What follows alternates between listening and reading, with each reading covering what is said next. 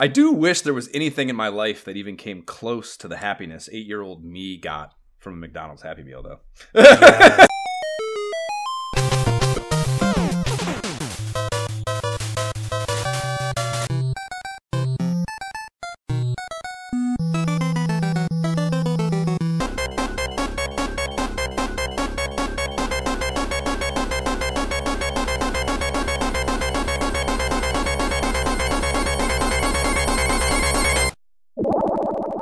This is Imperial Skulls of Honor Podcast. I'm Josh Folman. And I'm Jay Baxtron. And we're going to be bullshitting about the formative years of console gaming as we revisit the periodicals that covered it again. We are pulling up to the order window in the McDonald's drive-thru lane, and Mom is about to lay down the Happy Meal order of all Happy Meal orders. Jay's favorite NES game ever, and one I had somehow yet to check off my bucket list. Nintendo's epic 1990 release of Super Mario Bros. 3 on the Nintendo Entertainment System. Emulation disclosure: I played on the Nestopia RetroArch Core on my PC with my NES Advantage piped in. Thank God I did not try to go OG hardware. I'd have broke my Nintendo on World 8 and still never have beaten it, so that was a good choice on my behalf. Jay, how did you play? I played via the Nintendo Switch with the classic NES controller that you can buy for it. So, Nintendo will be happy to hear you are a subscriber. Please rate and review the podcast. Be part of the ISOH movement. Give us validation on the podcast platform of choice, or your choice, and in the form of a rating or review, and we'll read it on the pod. What are we jamming on now? What, or rather, how much Diablo are you jamming on now, right now, Jay? considering I played for an hour this morning before we started podcasting, I was playing last night. I went out. We were playing Divinity Sin last night, and I was like, I'm gonna check if Jay's playing. It was like maybe 10:30. I'm like, I'm gonna check. I'm just gonna switch over and check if Jay's playing Diablo right now. And it actually said you were watching Hulu, which surprised me a great deal. I had just logged off. And surprisingly enough, I had a couple coworkers who had like invited me to a party 10 minutes after I logged off. Like, hey, we need your help in Diablo. I was like, I just logged off to do other things, but otherwise I'm down.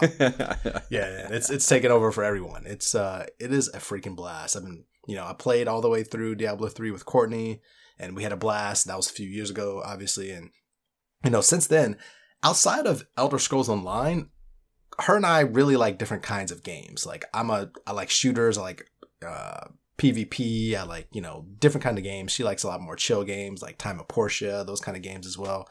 More like Animal Crossing. But when we knew 4 was coming out, we said, is she still playing Animal Crossing? No, not anymore. Oh. But those kind of more relaxing type of games, she kind of likes those cozy kind of games. But Diablo 4 is a whole new game, and yeah, having a blast. I'm playing as a sorcerer, which I always have to do. I always have to start with a sorcerer because that's how I know if I like a game or not. Because I got to be able to be magical and shoot from a distance.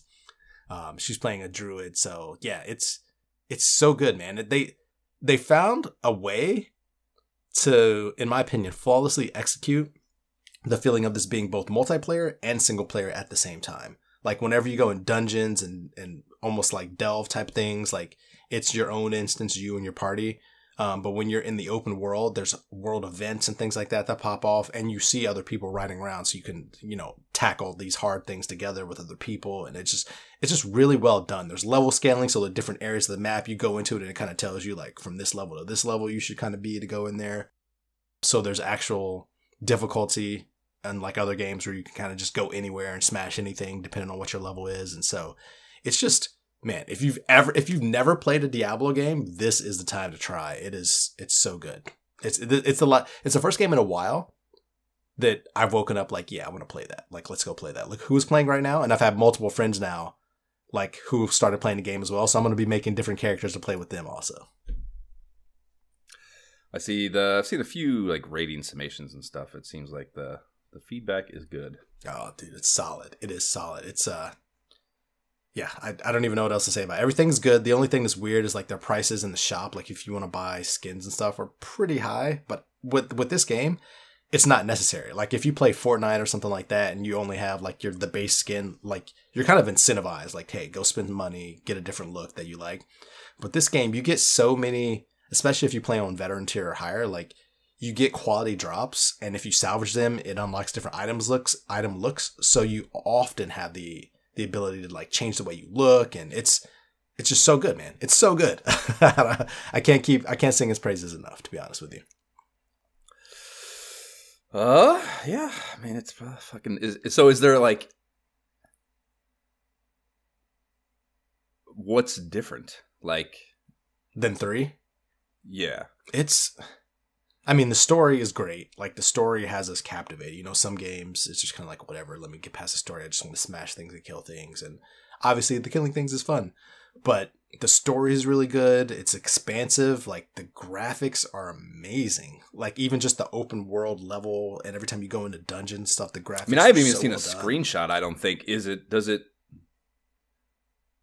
How is the view? It's 3D, like you're zoomed out, so your character's smaller. You can see the whole world around you, and so like I'm used to playing different games where you can kind of zoom into your character and see close, but you don't need to do that here because you want to be able to take everything in and see the hordes coming at you from hell and things like that. So that's very Diablo, yeah. That was my my like, I don't know, concern, whatever, but like, you know, I think the push is to do that, to zoom in and get closer to first person, or incentivize people to embrace that kind of feature, in a world where you can move back and forth, and like, yeah, that's not in my mind what Diablo should be, but no, they didn't. They didn't, which is fantastic. I kind of expected that, and I'm like, oh, they didn't do that, but it allows for, I guess, so much more detail everywhere else. Because even when you look at your character and change things, and you obviously view your character up close to do that, the graphics are amazing. Like, I love changing it. I'd never thought that would be something I cared much about. To me, it's like, yeah, I want to kill things and move on and experience the story. But yeah, it's still Diablo. Like, it's still what you think, but just advanced in a way that's still fun, that gives you what you want, but in a better way, more interesting ways, different weapon wise, and just, yeah, there's so much to it. There's so much going on, but it's not one of those overwhelming feelings like there's so much in this game, I'm not sure what to do. It's just like, yes, I want to do all the side quests. The side quests are a part of the stuff. They're a part of the story. They feel like things that I want to do, not things I just want to skip, like go pick some flowers so I can make this special drink for my loved one. Yeah, like so yeah, man, it in every way it's awesome. So if you don't mind killing the hordes of hell and going through that kind of a storyline and just the open world story, that it's for you. So here's the real question, Jay. Is Diablo 4 good enough that you have not played any Elder Scrolls Online since we last recorded for this podcast? Absolutely. I have not touched it. Honestly, I'm finally at the point where I'm going to stop paying for ESO Online. I'm pretty much done. Like, they have the new Necrom chapter coming out for ESO, and I know even on the raid team that I play with, there's a couple of buddies of mine who are like, yeah, I'm taking a break until the new Necrom chapter comes out because they're releasing a new class, an Arcanist. But I'm kind of over the storylines there. Like, I like the community and all that aspect, but I've done all the dungeons, all the delves, all the freaking vet trials. I'm kind of just over it. So, that you should. There's probably got to. No, I shouldn't say there. Probably there's, of course, a way to. I mean, you have a pretty comparable. You're probably mostly playing. Yeah, is ESO cross-platform or no? You say it is. Right? No, unfortunately. Okay, so there you go. So I mean, you already have. The community that you play with in ESO is already Xbox based, so really all you have to do, and I imagine Diablo is cross-platform anyway. Oh, it's 100%, yeah. So you just have to create some sort of group incentivization to mass move those people. mass exodus them over to Diablo. It seems like a pretty natural transition. Yeah, I don't know. Some of those people are pretty diehard. They're like excited. People taking off work for that. I'm like, I don't know, guys. I've been playing this game for years. I'm kind of done with it. They're not adding any more new. I mean, they're adding new things, but not enough to keep me wanting to keep doing that. Right. So, I don't know. There's enough people at work and like Jesse and others, friends who want to play that game. And I'm like, I got a good community going into Diablo, so it'll be good. Word. I would say the only other game that I've played outside of that, because it's really just been Diablo 4 and work, Mortal Kombat 11, man, coming back for it. I just heard someone talking about this, I think. Or maybe, is there a Street Fighter that just came out too? Yeah, Street Fighter 6 just came out, which, funny enough, I had every intention of buying Street Fighter 6 the minute it came out. Because I was like, man, Street Fighter 5 was on Xbox. With Street Fighter 6 coming out, I was super looking forward to that. But when I realized Mortal Kombat 1 was being released later, like, I don't know, over the years, Street Fighter, I was always a little more of a fan of Street Fighter than Mortal Kombat. But like as a kid, like growing up in the first generations of Mortal Kombat Street Fighter. But lately, like I've played through Mortal Kombat 9 and 10 and 11, and 11 was so good from a story perspective. It's really the stories. Like Street Fighter is just fun to fight, and Mortal Kombat is fighting good. I mean, fighting as well, but the stories are so much better. They're so much deeper and richer. And so I really just jumped back into that to kind of just like remind myself, you know, what the fighting styles and everything were in preparation of the new Mortal Kombat 1 coming out. I mean, so let me ask you this, Josh. For you, how into the Mortal Kombat series were you as a kid? Oh, I mean, yeah, you were sitting there saying that. I was like, that would be a fun little, like, just a tangent episode, is just like to do some sort of comparison of Street Fighter 2 and Mortal Kombat, because that was, you know, that was such a thing. I mean, we've talked about that for something before. I remember we got into Mortal Kombat for some reason or another. On one of these episodes within the last God knows how long ago it was. But probably me playing through it.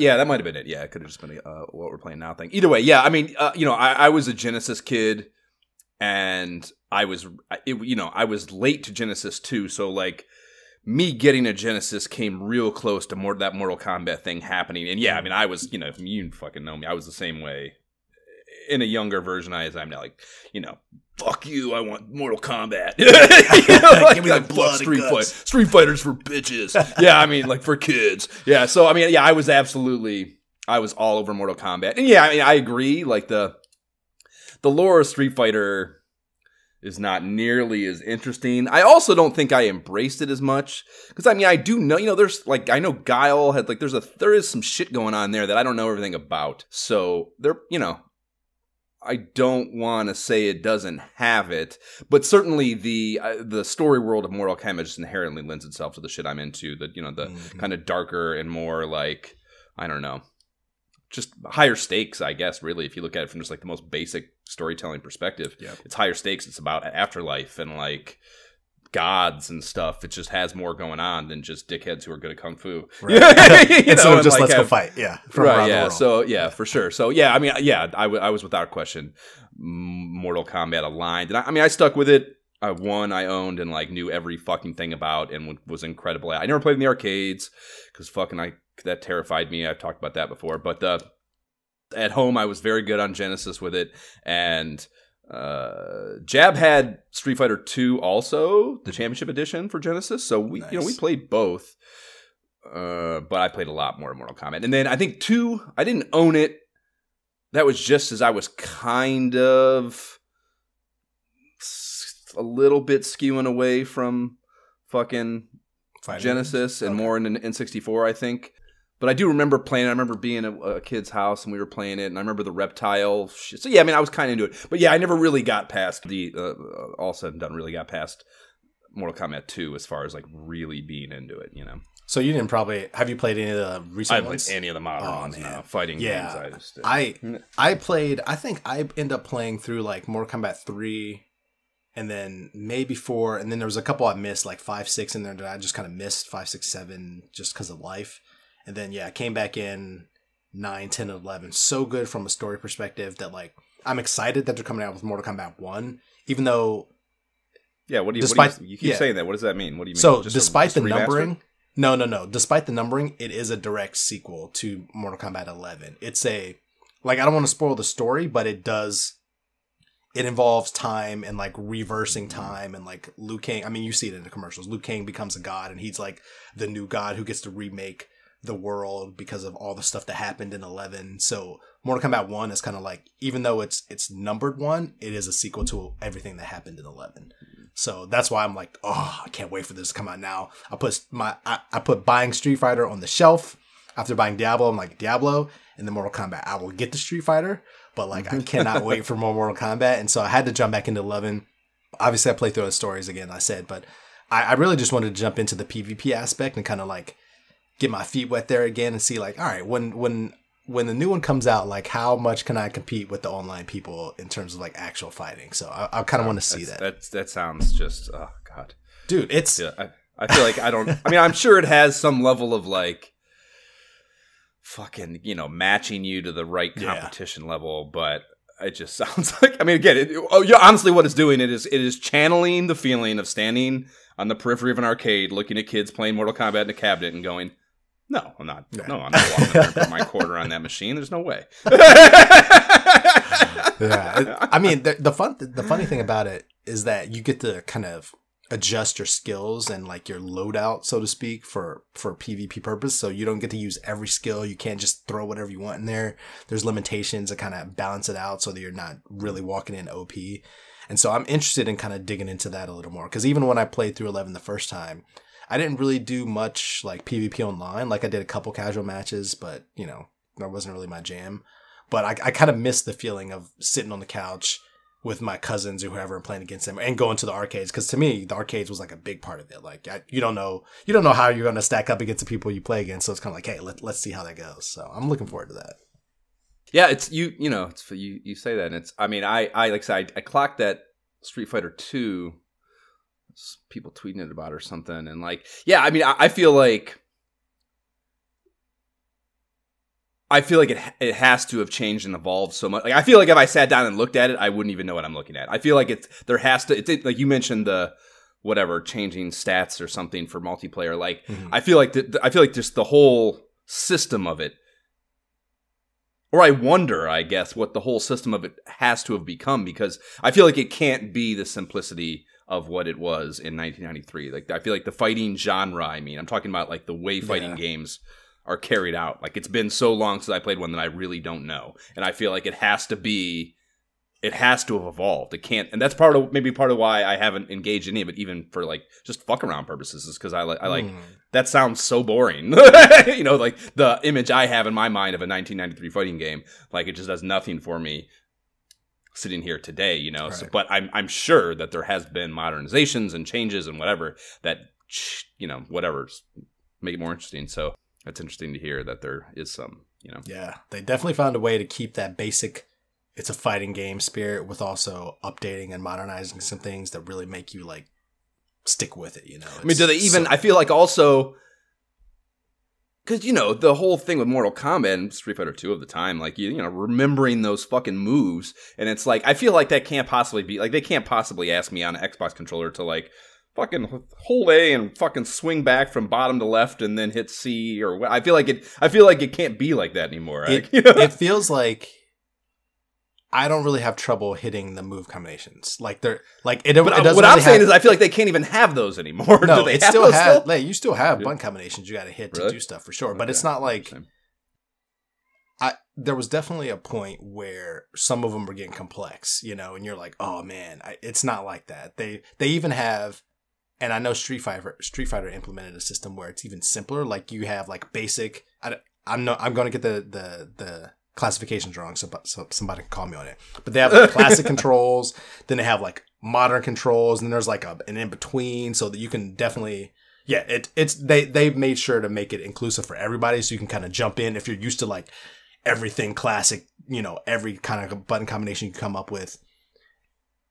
A more limited system where like you only use a few of the buttons and like they're simpler combinations. And it's they found a way to kind of cut through that, so you can play it any way you want. It's pretty great.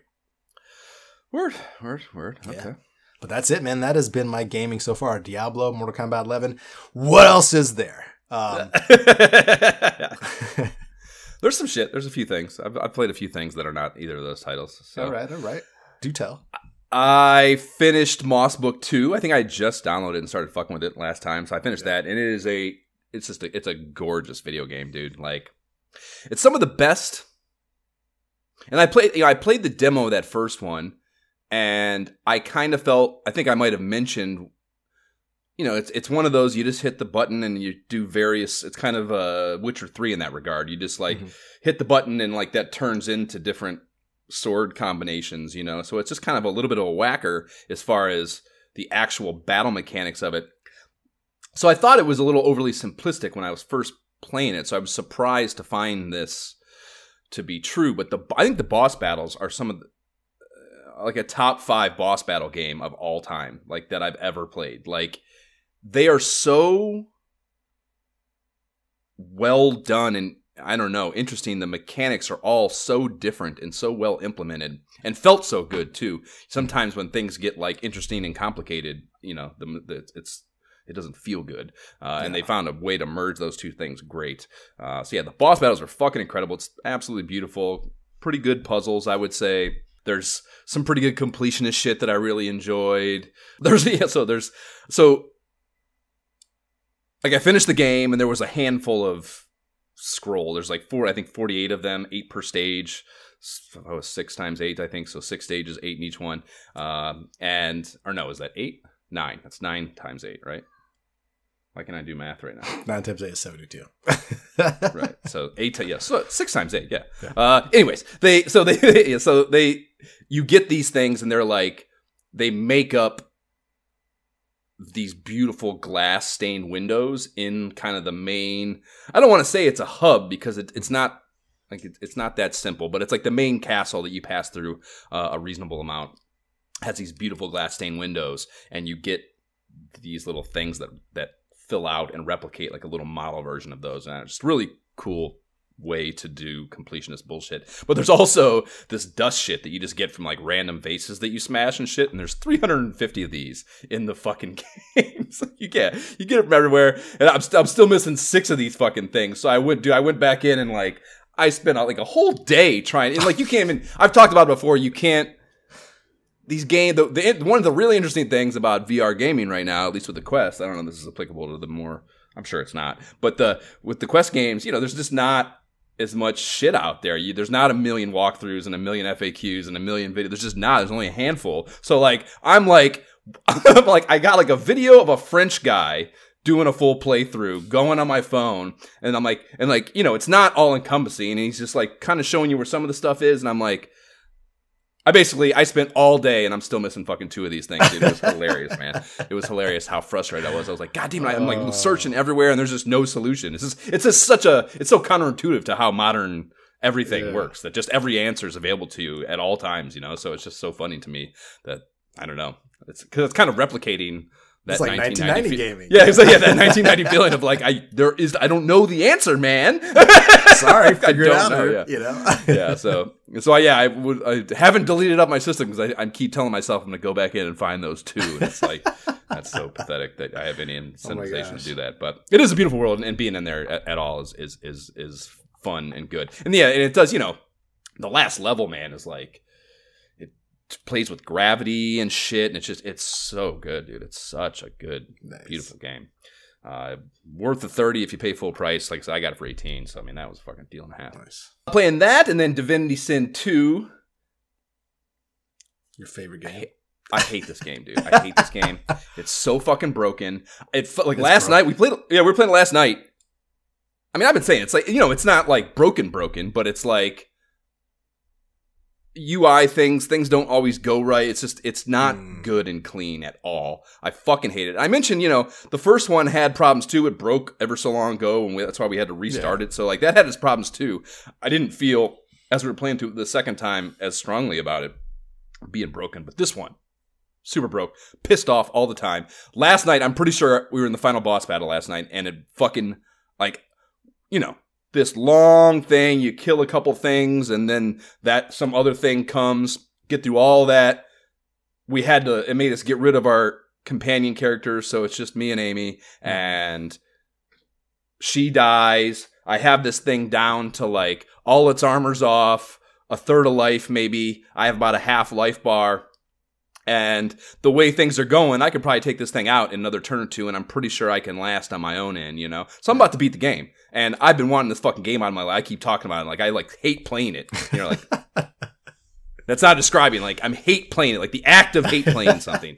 Not I hate playing it, although I do hate playing it. Anyways, so I'm that close to beating this fucking thing and having it on my life. And the character I'm playing as this undead character, and he's got this, like, one of his core base skills you get at the very beginning of the game is he can play dead, and it's actually pretty cool. You just like flop down and like you're playing dead, but you don't leave. You're not out of the battle when you do that at any point. I've used this thing a million times. You're not out of the battle. You're still in the battle.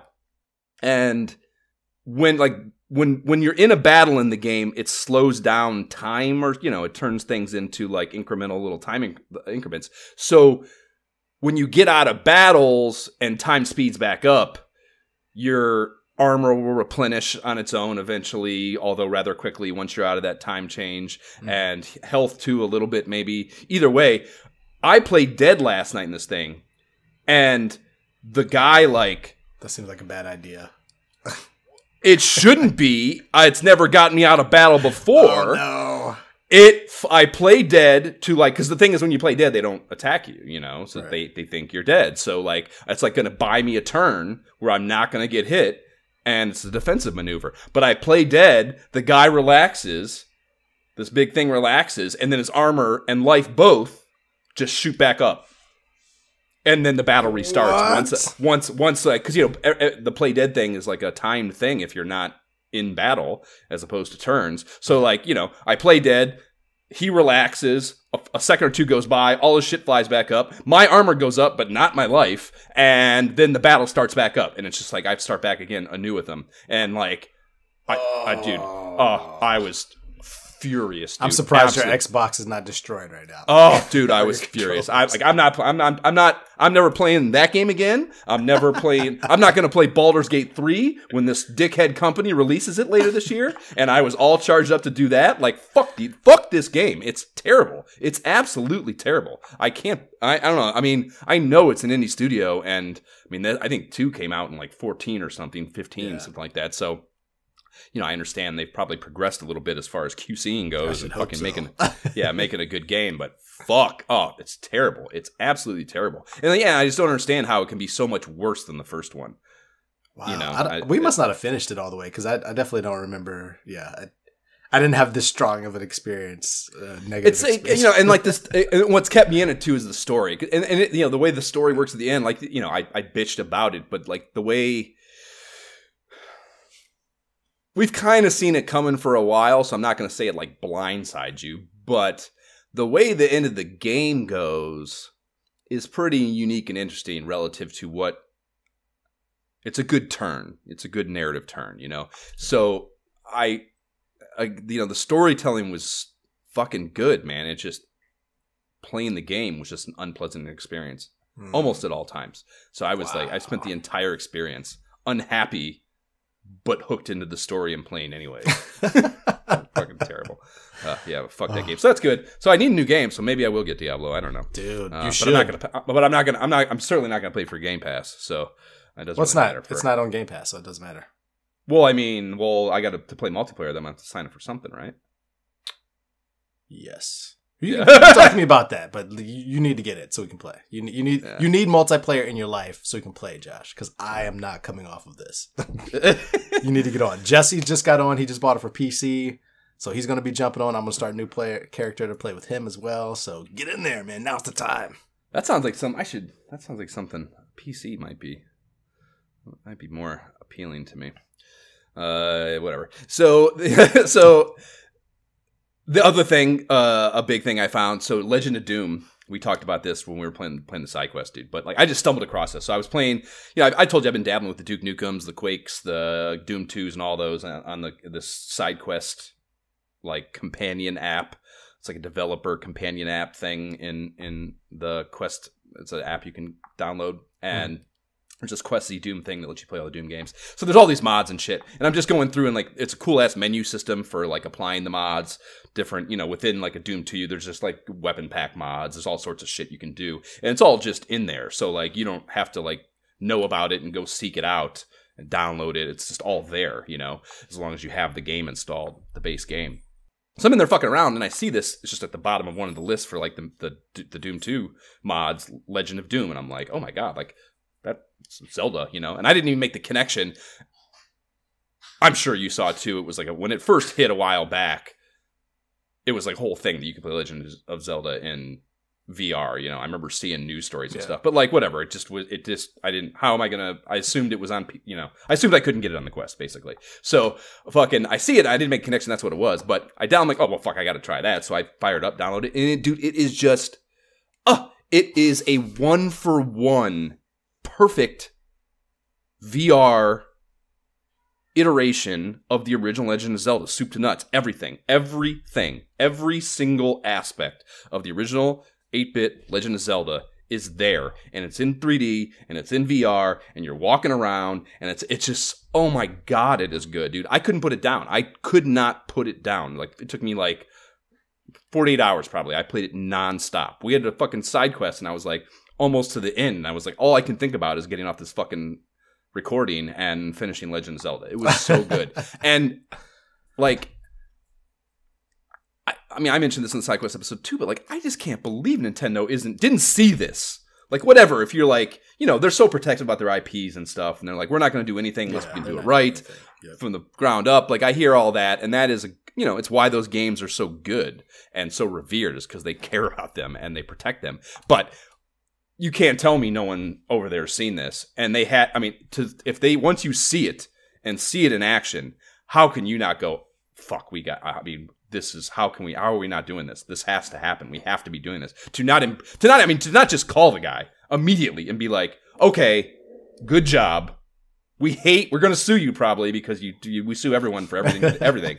But good job. Let's talk about bringing this in here, and we'll put our polish on it. We'll do whatever we have to do to make this ours and make us feel good about it. And then, it's another system too. So that's because to do that, they'd have to be okay with having their game on another system, which they just are not. If they could expand that mind, yeah, exactly. But that, exactly, yeah, they will die eventually. If I don't give a shit how good those core games are, they will eventually die with that mentality. They have to embrace this and everything, or they're idiots. But that's just a furthering of the idea. Yeah, but it was fucking an amazing experience. Like, there were a few weird things, but again, like, all this shit could be fixed if just you don't have some one guy doing it alone. You know, they're just like little tiny weird things UI wise that he's just probably couldn't figure out or something.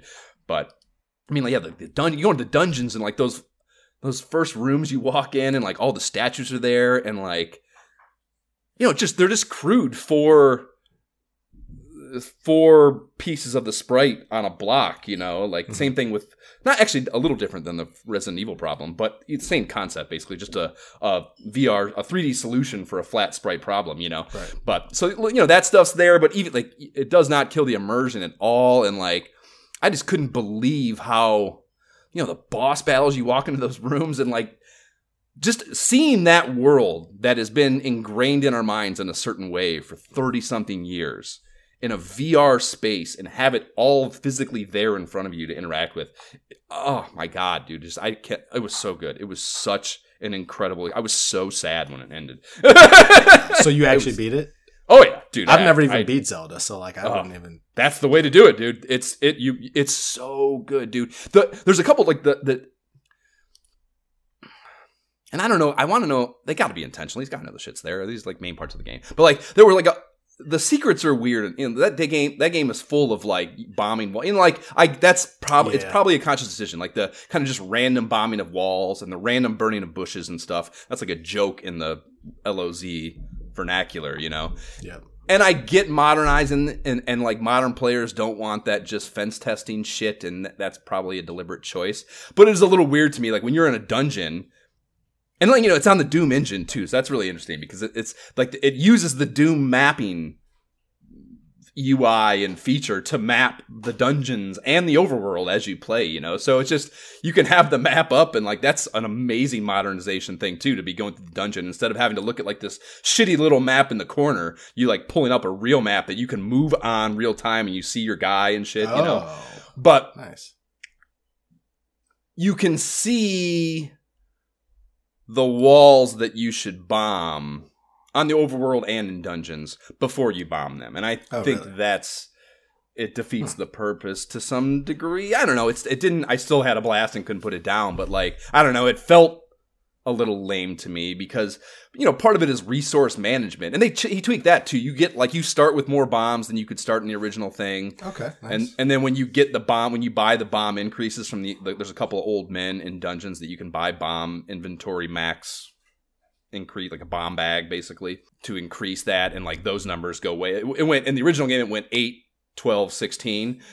You start with like fucking, I don't know, 16 or something to begin with, and like the expansions take it up to, I don't even know. I didn't even get the second one because who the fuck needs that many bombs, you know? Especially when you know where all the walls are. But that's the whole thing. Like, that inventory resource management is a lot of what makes Legend of Zelda, the original, a little difficult because you can't just bomb every wall. And the later dungeons, you need to bomb walls to even advance in the dungeon at all. It's not even for secrets and benefits and stuff. It's like part of the regular progression is bombing, you know? So like going in, going out and getting more bombs. And like, that's a little bit of the game that this takes away. But again, that's kind of just run around and I get taken that out of modern Maybe that's games. quality of life improvement. You know? Yeah. That's what I'll file that under. For sure. Yeah. It was just, so good. So, such an incredible experience. I can't believe I just stumbled on it. I think I saw in there, I got to check it out too. I think there's a Castlevania one in there too. And that, I mean, I don't know. Again, like, trying to, like, you know, opening that up for the first time, I'm like, how are they even going to do this? How is it going to feel and be good, you know? But just, it's so good. And like, you know, Doom, like your swords are, you're no longer on those just axes, of course, you know, you're in a 3D space. So like your sword shooting and shit, you can like use the pointer and shoot at shit in the sky. You know, it feels like a comfy old blanket, but a brand new one, you know, it's just so good. So good.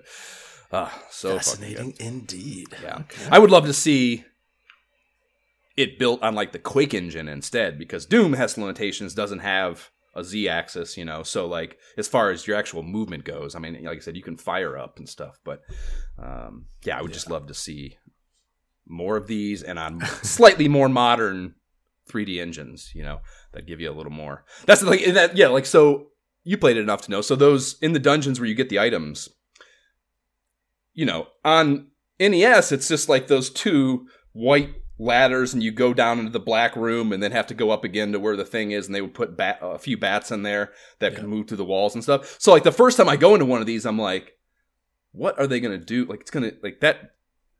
What is the representation they're going to use in a 3D space of that? Because that, I don't know, that I've never been able to visualize what that was supposed to be in a real 3D space, you know? Yeah. And you go in and it's like this fucking long stairwell down, and then you have to come back up this stairwell and you go into this huge room and it's just full of bats in there. And that was just a perfect example of like, it finally painted a real picture in my mind of something that for 30 plus years was just weird. An abstract video game concept. Yeah. You know what I mean? Yeah. And just so many things like that. Like going into the caves where the things you buy are and the guys that give you the jewels and stuff, you know, just so fucking cool. You go down there and the guy's sitting there and fucking, you know, you have to walk up to him. He's got the flames on each side of him. It just all just so much richer of an experience, you know, of a story world that everyone already reveres, you know. So right. Seeing it and experiencing it that way, so much better. It's so fucking good. Another thing after I finished Moss, I downloaded this game called A Night in the Attic. And this is a really cool game. It's $10 on the store, so amazing value. Very small developer studio. What the fuck was it called? Key? Doesn't matter, whatever. Small studio. And so it's like, do you remember those Labyrinth marble games? It had the two dials. It's like a little wooden board, and it has two dials on each side of it, and you would have a little steel ball that by turning the dials and tilting. Yeah, so those. So it's that mechanic, and like this is a perfect example of like I've talked about how like VR like will give you things you didn't even know you could possibly want, and like so it takes that idea, and it puts what looks like a semi-normal, it's a little bit kind of, you know, it's not perfectly contoured and everything. It's a little bit of rigidity game board feel to it. Mm-hmm. But, trees, it's like overworld, like, you know, a beautiful forest you're going through. And you have this little character, it's Guinevere. So it's the Lancelot, Guinevere, a knight round table story world. Mm-hmm. And you're playing Guinevere. And she is essentially the marble. And you have to use... And it's like, you know, it's haptic. So you're not turning dials. You're like tilting your controllers and hands. And you can use the sticks to do it like more incrementally if you want to do like a real fine precision turn or move. To turn the whole board to move her on it. So you're not moving her. You're moving the board.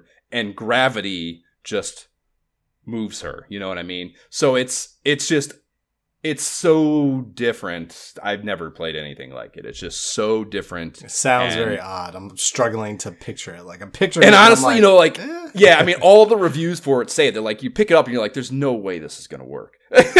You know, it's almost like the first time you played putt-putt. Like, no way the physics can be this good, that it can feel this good, that it can feel right, you know. Right. It's just too precise and whatever. But it's great. It feels great. It feels fucking awesome. And yeah, there's a pretty decent story with it. It's got a little bit of a female empowerment thing. Like Guinevere is actually the hero. Lancelot's kind of like this dumb dickhead that's kind of just in the way of most of your stuff that you're trying to accomplish, you know. So the story world's kind of fun.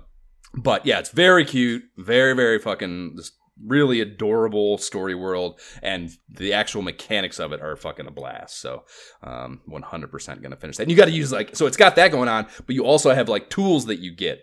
So like one of the main progression things is you have to find these lightning bugs, and then you have this jar that you find them on the board, and they fly up into the actual space. Like you're playing in your grandma's attic. Like you're a player in your grandma's attic playing with this thing. So you're in an attic, and like the thing the lightning bug flies up off the board, and you have to grab the jar over sitting on the little table in front of you, and like catch the lightning bug with this jar.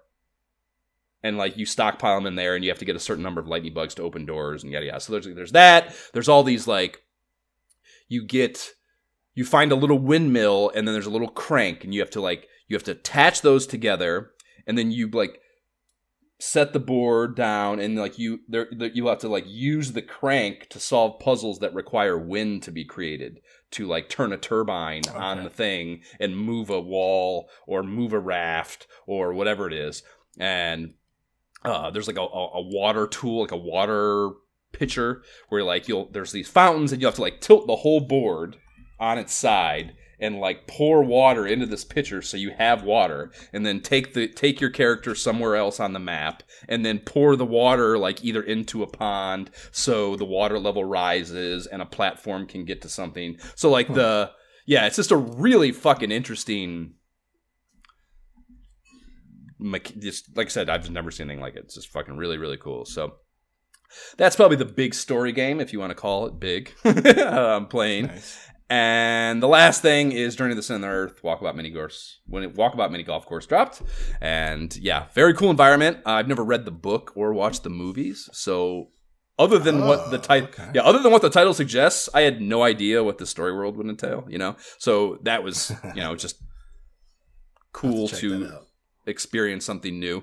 And yeah, I mean, it's absolutely beautiful, dude. There is the end area.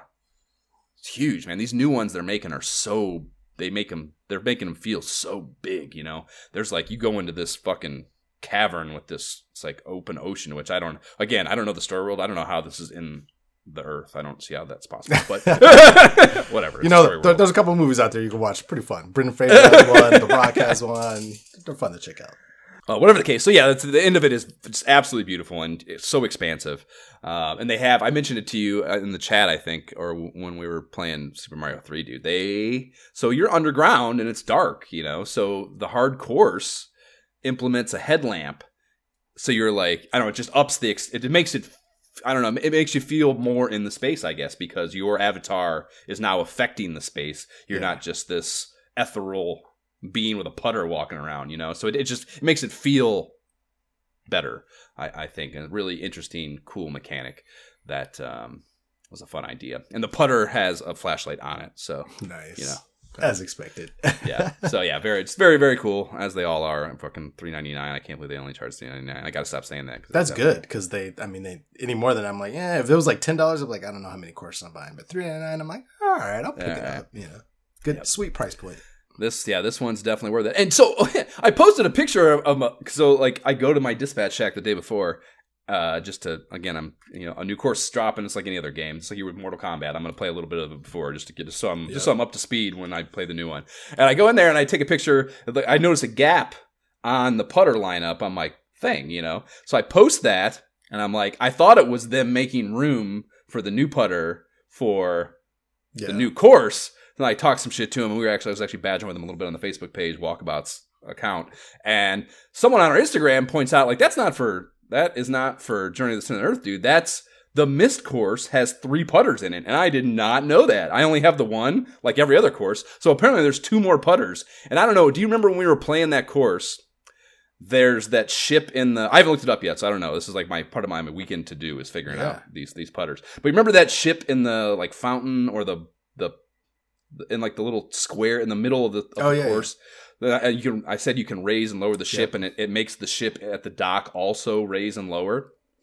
And I was like, that's gotta. There's just no way that's just like an empty mechanic. There's got it. So it's my guess is it has something to do with that. And there's another one, and I'm guessing it's maybe that ball that I showed you back by the pillars. Remember, there's that ball back there, and I was like, I don't know what the fuck this is either. You know, so I don't know. I just can't. You know, it's such a otherwise rigid like system as far as like you do the 12 fucking clues and then you get the putter. Like what I don't like, I'm just so blown away that like there's some aspect of the game hidden secrets that I have you never no even clue. Knew. The superfan Josh is like at a loss, ladies and gentlemen. And it's so cool that it's the Myst course. That makes sense because Myst is such a, I told you when we were playing, like that game is such a mind fuck, you know. So really, really cool to me. So might have to jump back into that. Might have to jump back in myself. Dude, you talking reminded me, since it's been a while since we recorded our last side quest, there's another game I played that I completely never talked about. Did we talk about Minecraft Legends? Like, have we talked about that? Dude, so. Legends, I don't know. We did talk about Minecraft semi-recently. Right, but Legends, dude, I don't know if it was Legends. Yeah, so Legends came out a couple months ago, and it's like, the problem, and I hesitate to even bring it up because I'm like, I don't know how to describe it. I feel like that's the main problem. It's like a real-time strategy game combined with like a castle tower defense type of game. And it's accessible in that like I play it with my 8-year-old. You know what I mean? It's like, it seems like that's like the sweet spot because me and him can go, and it's like very different from every Minecraft game. You're not like, it's in the Minecraft world, all of that, like scenery and everything. So do you know Rampart? Rampart? No, I've heard that name, but I don't know. It was a really good SNES game, actually, like one of the early SNES titles that was really good. My boy AGV had that when we were in high school. It sounds like, I mean, that's a tower defense game that's really fucking cool. And you like in between, you build your castle to start, and you put cannons, and they have to be inside your castle walls. And it's just a top-down view, like very basic, almost board game, like risky kind of. And then, so you play a turn, it goes live for like 30 to 45 seconds, and whether it's another player or a computer, you just like bomb each other's shit and like blow up their walls. And then you get like in between the next round of battle, you get like a timed amount of time and a certain number of like how much shit you blow up fuels how many like castle building tiles you get to then repair and expand your castle to get more cannons to attack more in the next round, you know. So it's really, really fun, addictive mechanic. And is that kind of the idea? It's kind of, but it's a little different. I will say I haven't done the PvP part. I know there's like a PvP part, which sounds a little more like that, where you'd kind of, you know, build up your castle kind of thing. But in this one, like in the main adventure mode, I guess, there's an open map world, and there's these different towns and things of Minecraft characters that you go, and like the piglins are the bad guys. So like there's this whole story behind them, and they're invading towns and creating their own strongholds, and you basically have to go to these towns and really like defend them. And like it's hard to explain, but like you have these followers that you create. There's like, they're music notes. They're based off of music. So like they're tunes you create, but they're followers. It's weird. That's to me, that's the central problem is describing it. But at any rate, you have these followers that you use to help defend these towns, and you're building walls and like things to help defend them and fighting the bad guys. And then at night, so it's definitely time based. So like you do a tower, you get like rewards. You can like upgrading the things that you can build with and defend with, and you still have to go gather resources like you would in Minecraft to help do those things. But then it'll tell you like, hey, the piglins are gathering their attack, be ready to like, help defend this stronghold way out west. So you're like, all right, I gotta like a certain amount of time to get there and get things going and be ready for the defense. And it's a lot of fun. It combines aspects of Minecraft with that real-time strategy with like a whole musical aspect to it. It really just combines various different things. And I'm fascinated about the PvP part because it sounds like what you were talking about. But to me, that's such a fun game to play with my son that I don't know that I want to play it like PvP kind of by myself type of thing. But it's a fun game. Like if you want like a less, I don't know. Again, it's hard to describe. But if you like those kind of games, sometimes the best thing is like I said with the fucking Night in the Attic thing. It's like weird. I can tell you what that game is. Yeah. No, yeah, I've said before in Minecraft, I know it would be just a fucking right off. So yeah, not a good plan. Word? Okay. Well, the only thing I have is the Quest 3 getting announced, and it's $4.99 with target drop of this fall, and I'm, of course, fucking in. Probably goes without saying, but I feel like they're definitely lying to me about it being released in the fall. There's just no way that their first like initial announcement prediction is going to come true. So that's unfortunate, but $4.99 is pretty fucking fair, I think. Yeah, compared to obviously the big news story is the Apple one being announced for $3,500. No chance. Are you kidding me? No, thank you. It does look amazing. I mean, if I got one for what? free, what do you use it for? Yeah, if you got it for free, but it's like I think it's more. It's their goal with it is that it's like an AR tool, like that you literally just live your life with it on your head when you're at home, and you do everything through the viewfinder, basically. Pass. I mean, some of that AR shit for even the Quest, with its rudimentary goes black and white when you do it and shit. But like some of that stuff it is fascinating. Like there's that.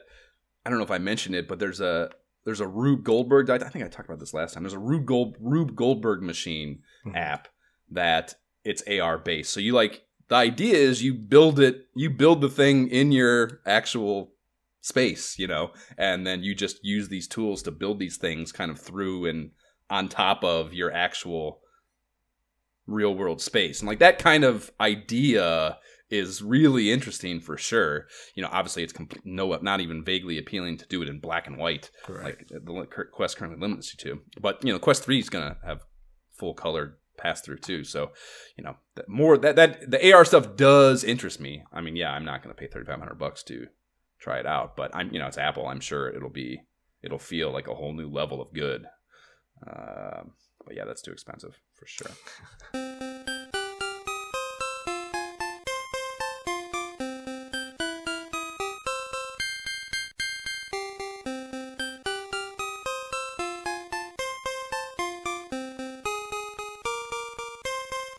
That is the Music Box theme, bringing us into World 5, beginning our Mario 3 playthrough, or resuming, rather, our Mario 3 playthrough. Resuming, indeed.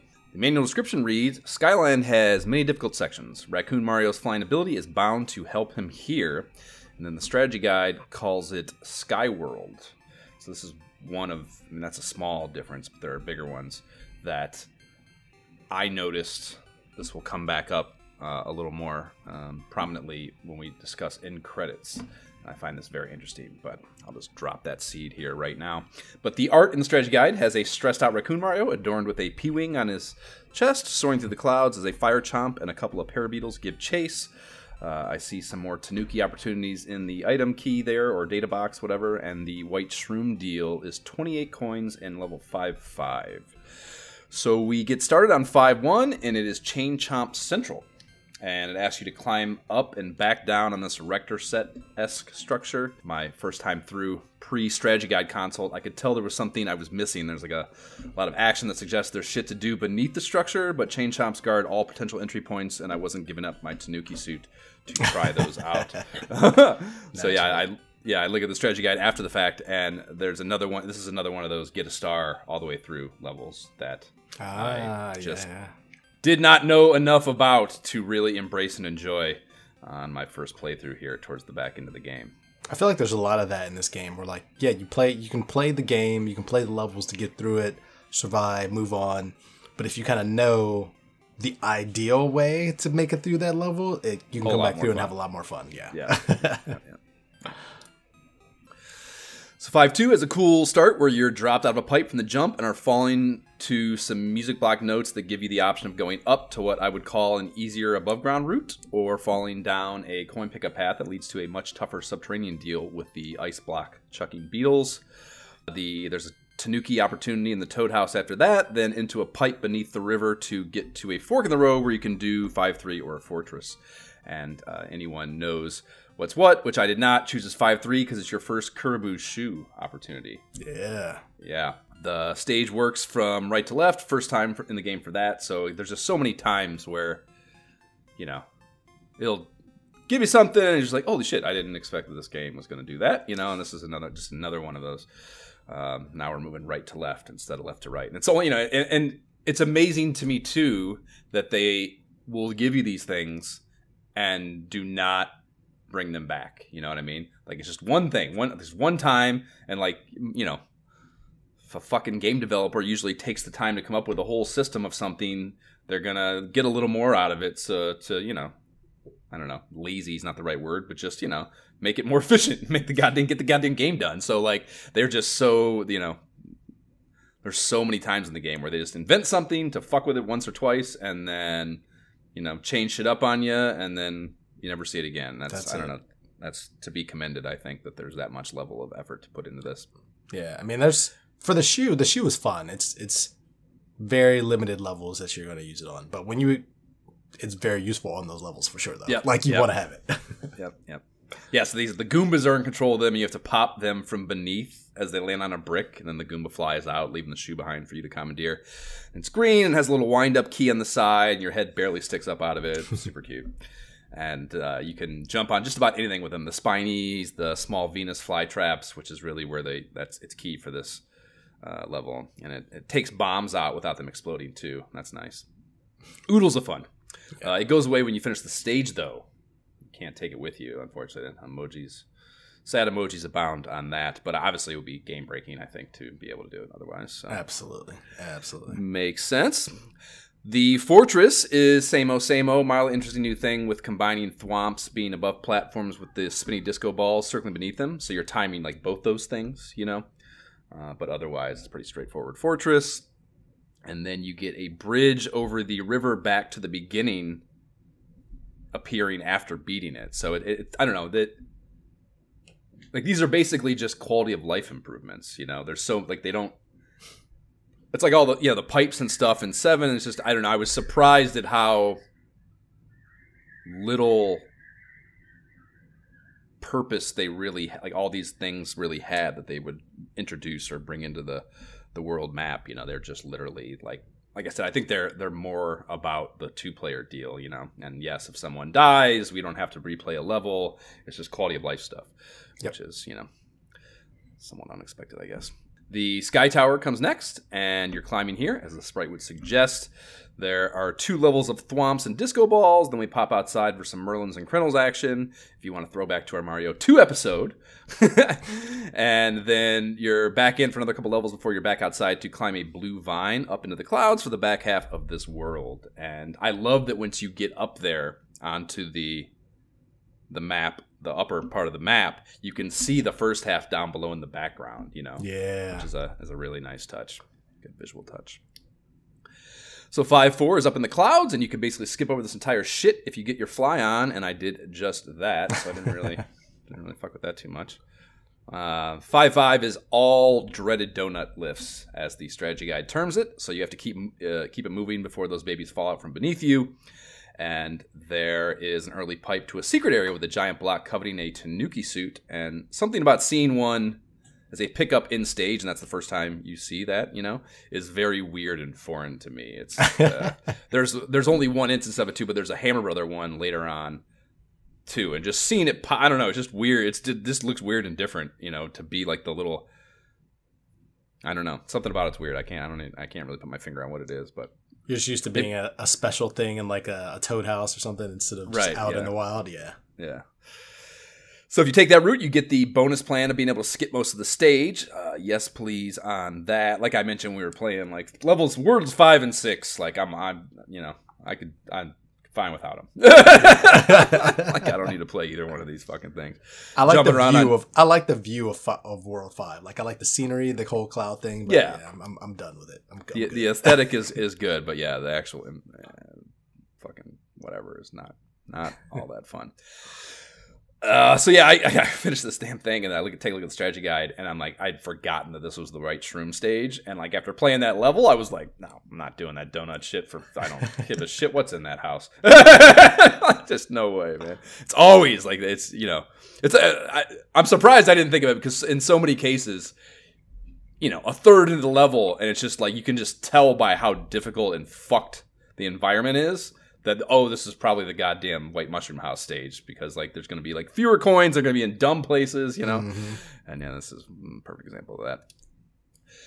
So 5-6 is a really cool premise. It's an auto scroll where you're required to navigate by way of jumping on and off the backs of the parabeetles flying, and those are the little red-shelled dudes with wings. So that is not easy, of course.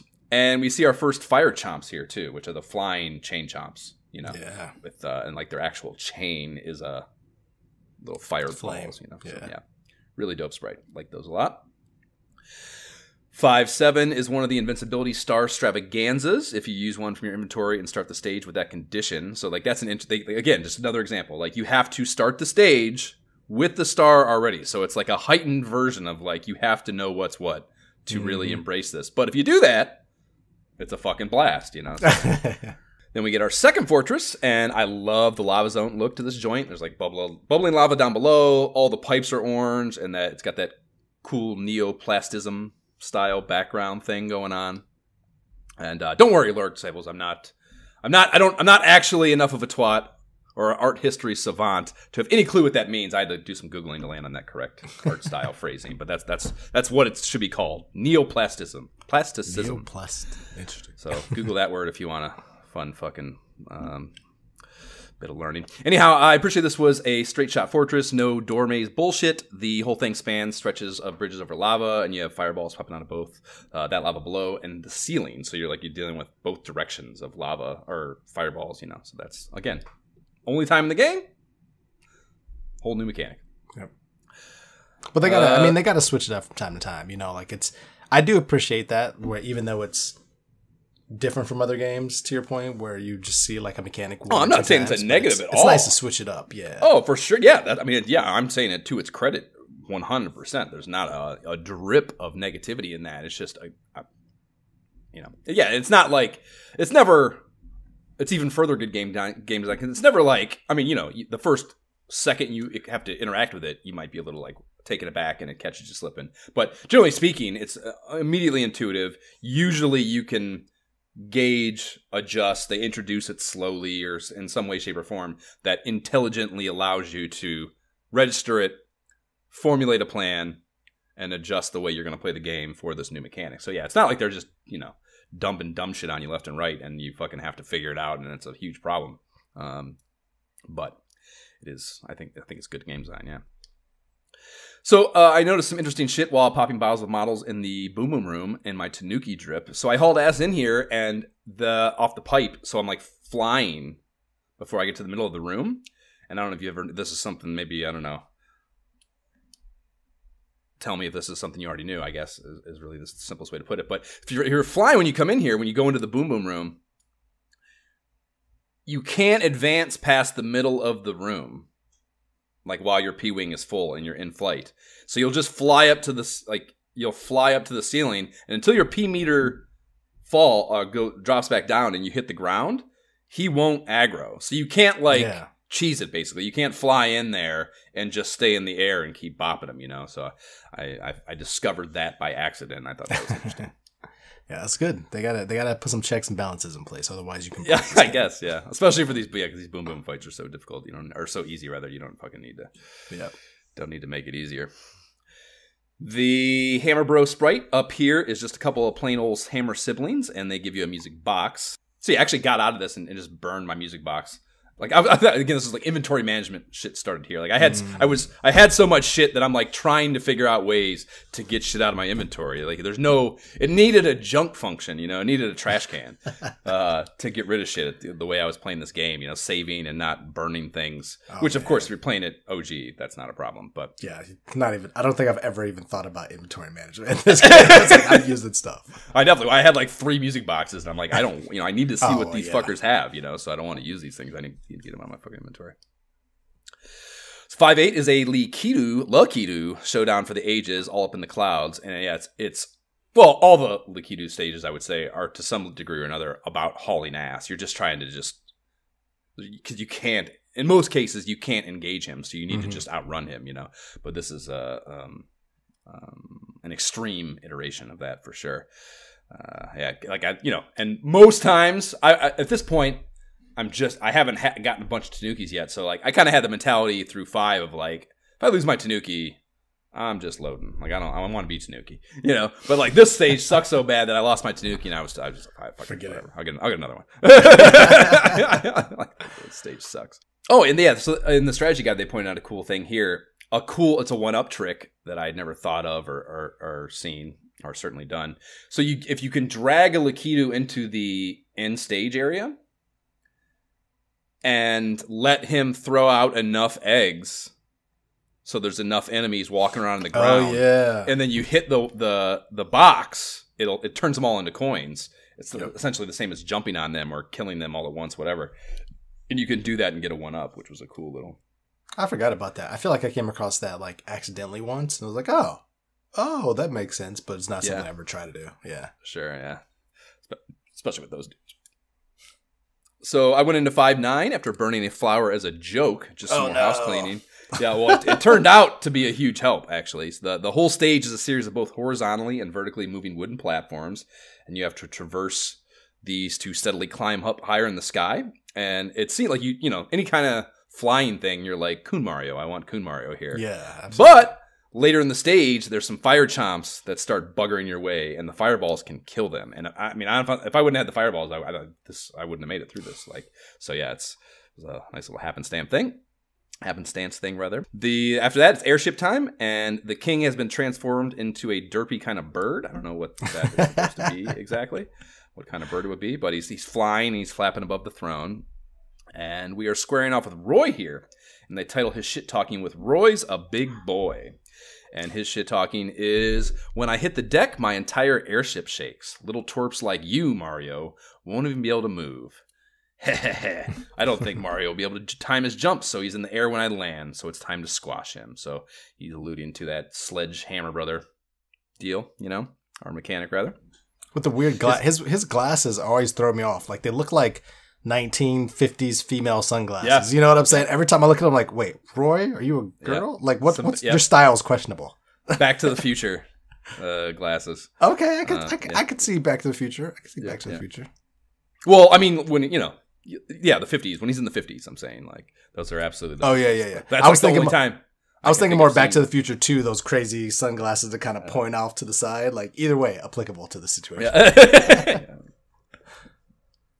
Well, they're probably, you know, you can just imagine them trying to differentiate each one of these kids, and like them at some point or other, they're just grasping at straws. Like, I don't know, man. Like, one stand on a ball. I don't know. Give one different color hair. Sunglasses. Yeah.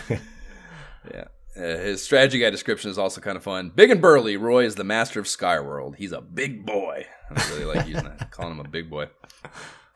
So I went into this one with the plan of beating it in Froggy style form, just to mix it up, and ended up having some serious stream difficulties when doing so. So I'm playing through the first time, playing the whole thing with my.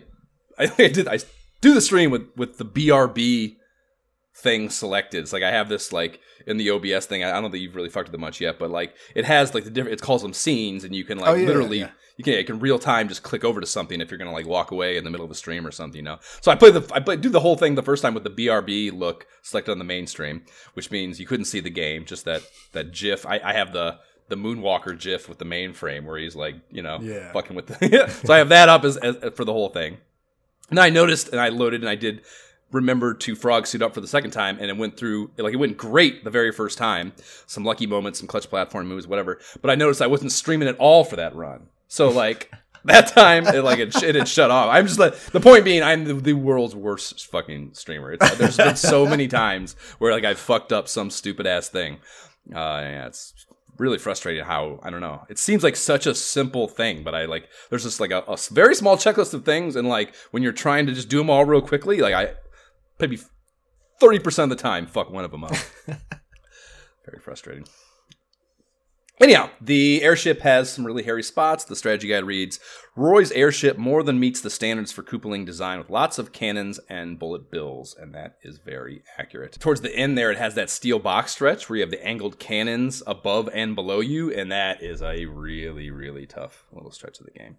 That's fun. I lucked into bopping off a cannonball and getting up on top of the box in the frog suit, or I didn't, like, if I wouldn't have done that. Yeah, so like, remember, I'm going through that with the frog suit too, which the movement for that is so shitty, you know? So yeah, I just like got lucky as fuck and bopped off a cannonball to be able to skip that essentially, or I'd have never fucking got in there. I wouldn't even consider the frog suit on such a stage. That is, playing this fucking. I wanted this. Once I knew that he got the different messages, there's no way I could not have done that. So yeah, I did I think it was 5, 6, and 7 straight. I did all 3 of them. The Frog, Tanuki, Hammer Brother. Yeah. So Roy is indeed a big boy, even bigger than the mean old Morton in level 2, and he's got some cool ass pink I called him gas station sunglasses, but 50s is the same thing. And then to match his salmon colored shell, and his big operational difference is he does a jump that, yes, when he lands on the ground, freeze locks you in a mini hopping cycle for a beat. And other than that, though, he's pretty same shit, different day. Yeah. Took a few loads. One I would assert was not my fault, controller fail, but otherwise. It was pretty easy. All the Koopa kids, super fucking easy, really. Yep. It's more about getting to them than trying to. Yeah, the airships are the tough part. I agree. So Princess Toadstool letter reads, "Be careful in the ice world. The creatures trapped in the ice will come to life if warmed." And then her jewel enclosure is a Jujum's cloud. And then we move into World 6. And the manual description is, everything is slippery in Iceland. Be cautious as you proceed. The world is big. You may find some interesting items. And that had me hopeful I'd be seeing Hammer Bro suits here. The strategy guide calls this the Winter Wonderland, so that's actually a big difference. The artwork has Tanuki Mario sweating his way across an ice block, a Spike and a Buster Beetle standing between him and skating across some frozen muncher plants. There's a Shroom House with a hammer suit halfway through the map, so that prediction or hope would come true. And the White Shroom House is obtained by getting a 78 plus coin haul in 6-7. So that's easily the biggest number in the game, I think, as far as the White Mushroom stages go. The overworld map is a solid 3 screens wide, frosty and snow-covered with quite a bit of water. The cute little green blob plants with eyes and shimmering ice rocks make up the terrain, so those come back from the first level. And the music here is easily the worst of any map in the game, in my opinion. It has like a tinny twinkle sound to it. And it's very repetitive loop. Not a fan. Have I ever told you how much I hate ice levels in video games, Jay? You have not. Do tell. No. I mean, you don't like sliding all over the place when you walk and having the control where you stand? I do not. They are total bullshit, and I don't like them. Yeah, so that's how I feel about those. So let's talk about some of those. They take it easy on you with the ice bullshit in 6-1. The actual ground is just snow-covered, and the physics are no different than any other. Yeah. There are icy blocks you need to platform with up above to wet your whistle on how the slippery shit is going to feel. So they, again, just slowly get you used to it. Introduce it to you. And there's a couple optional fun factors to be had here. You can do the whole thing invincible if you come in with a star again, so it has that going on. And there's a door you can fly up to that takes you to a P-Switch Coin Palooza also to kind of just skip through most of this. Yeah. This is the first appearance of the Patui plant enemies. And I mentioned we're playing the co-op. That's a great name for those. And it's, so this is a pretty fun little tangent. So they spell this, Patui onomatopoeia style, P-T-O-O-I-E. And I love onomatopoeias. I also love they wrap the word onomatopoeia up with 4 different vowels in a row. The actual word onomatopoeia. And this got me thinking, how many other words in the English language do that, do you think, Jay? Probably. Saying 4 different vowels in a row in one word. 1 or 0. Okay. There are many pronouns, like if you look it up, there are many pronouns that I have no interest in counting, but actual words, and, like I said, the operative difference here is different vowels in a row. There are a lot of words that have 4 vowels in a row, but they repeat some. So here they are. There are 6 total. There's I can't even fucking say this word, prosopopia. Popia. I don't even P-R-O-S. Oh yeah. I don't know what any of these are really. But so this is it's P-R-O-S-O-P-O-P-O-E-I-A. So it's that E-I-O-E-I-A is how they. No, there's one exception to this, but 5 of the 6 have used that one. But so yeah, this first word is a figure of speech in which an abstract thing is personified, or where an image. Where an imagined or absent person is represented as speaking. So it's like a way of describing something that is maybe not even a person. That's like I guess maybe a ghost kind of thing, like where something speaking that couldn't be speaking, basically, in prose. So yeah, a very abstract. You're never going to need it, but there you got it anyways. And then there's pharmacopoeia. Yeah, I don't even know how to onomatopoeia. So pharma is the first etymology root, and then copoeia. And this is a book listing off medicinal drugs and their use. So it's just like a catalog of drugs, basically. I feel like I've actually heard that word. That actually sounds familiar. Shockingly. Okay. Yeah, I've definitely never heard that word. And I lived with Herman, and he was a pharmacy major, so I still never heard that word in college. So then there's mythopoeia, the making of a myth or myths. And then there's epopoeia, and that's an epic poem. And this is the one we have. That's it's this one does UIAE at the end, and it's a reliquia. And this is fossil remains of plants or animals, and there's onomatopoeia, of course. So 6 total. So don't ever say this podcast didn't make you a smarter human being. There you go. The 6 words that have 4 different vowels in the word in the entire English language. Random facts with Josh. Yeah. Yeah, back to Mario 3. So I took down a couple of normal hammer bros for a hammer on the way to 6-2. And which I don't think I ever used that one. That one sat in my fucking when I got to the very end of the game, I was like, I saw that hammer there in my inventory, and I was like, I'm using the strategy guide after the stages, so I should have, if there was a place to use that hammer to get something, I would have done it. So what the fuck is this hammer for? Do you know? It's because of the range and the way it works. Like, I honestly just use it like. Wait, you're talking about the hammer to break or like the Hammer Brother suit? No, the hammer to break rocks with. You get one from the Hammer Brother here. Yeah, at this point, I'm not sure. Like, I've used them in like World 3 and World 6 or 2. Yeah, you use 1 and 2. World 2 it's and behind World 3 have them. Yeah, and then there's another world. But yeah, at this late in the game, I don't know what really that think is about them. I don't even think about breaking blocks at this point in the game, though. But I mean, you know how I play these games, dude. Like fucking. I mean, there's one on 6. Like after World 2, there's a brick that you can break or block you can break to get to actually that pipe. Get you somewhere you want to be, though. But most of those are usually kind of like the locked doors, like, hey, to help you get past something where like your partner. I guess I see one there. I guess you can use it to skip the. Maybe you can use it to skip the fortress? Or something? I don't know, man. Yeah, I don't know. I don't know where it's one of those things that like I learned them like what each one was necessary for, but realized like, all right, I really don't need to break these. Like if I'm trying to just go, But this is the only one that's. I mean, the other 2 take you to like really interesting, valuable secret areas. Well, whatever that hammer is used for, heading into 6-2, this is an auto-scroller with some ice, but they display remorse and make most of it on cloud platforms that we haven't seen prior, so you don't do any sliding.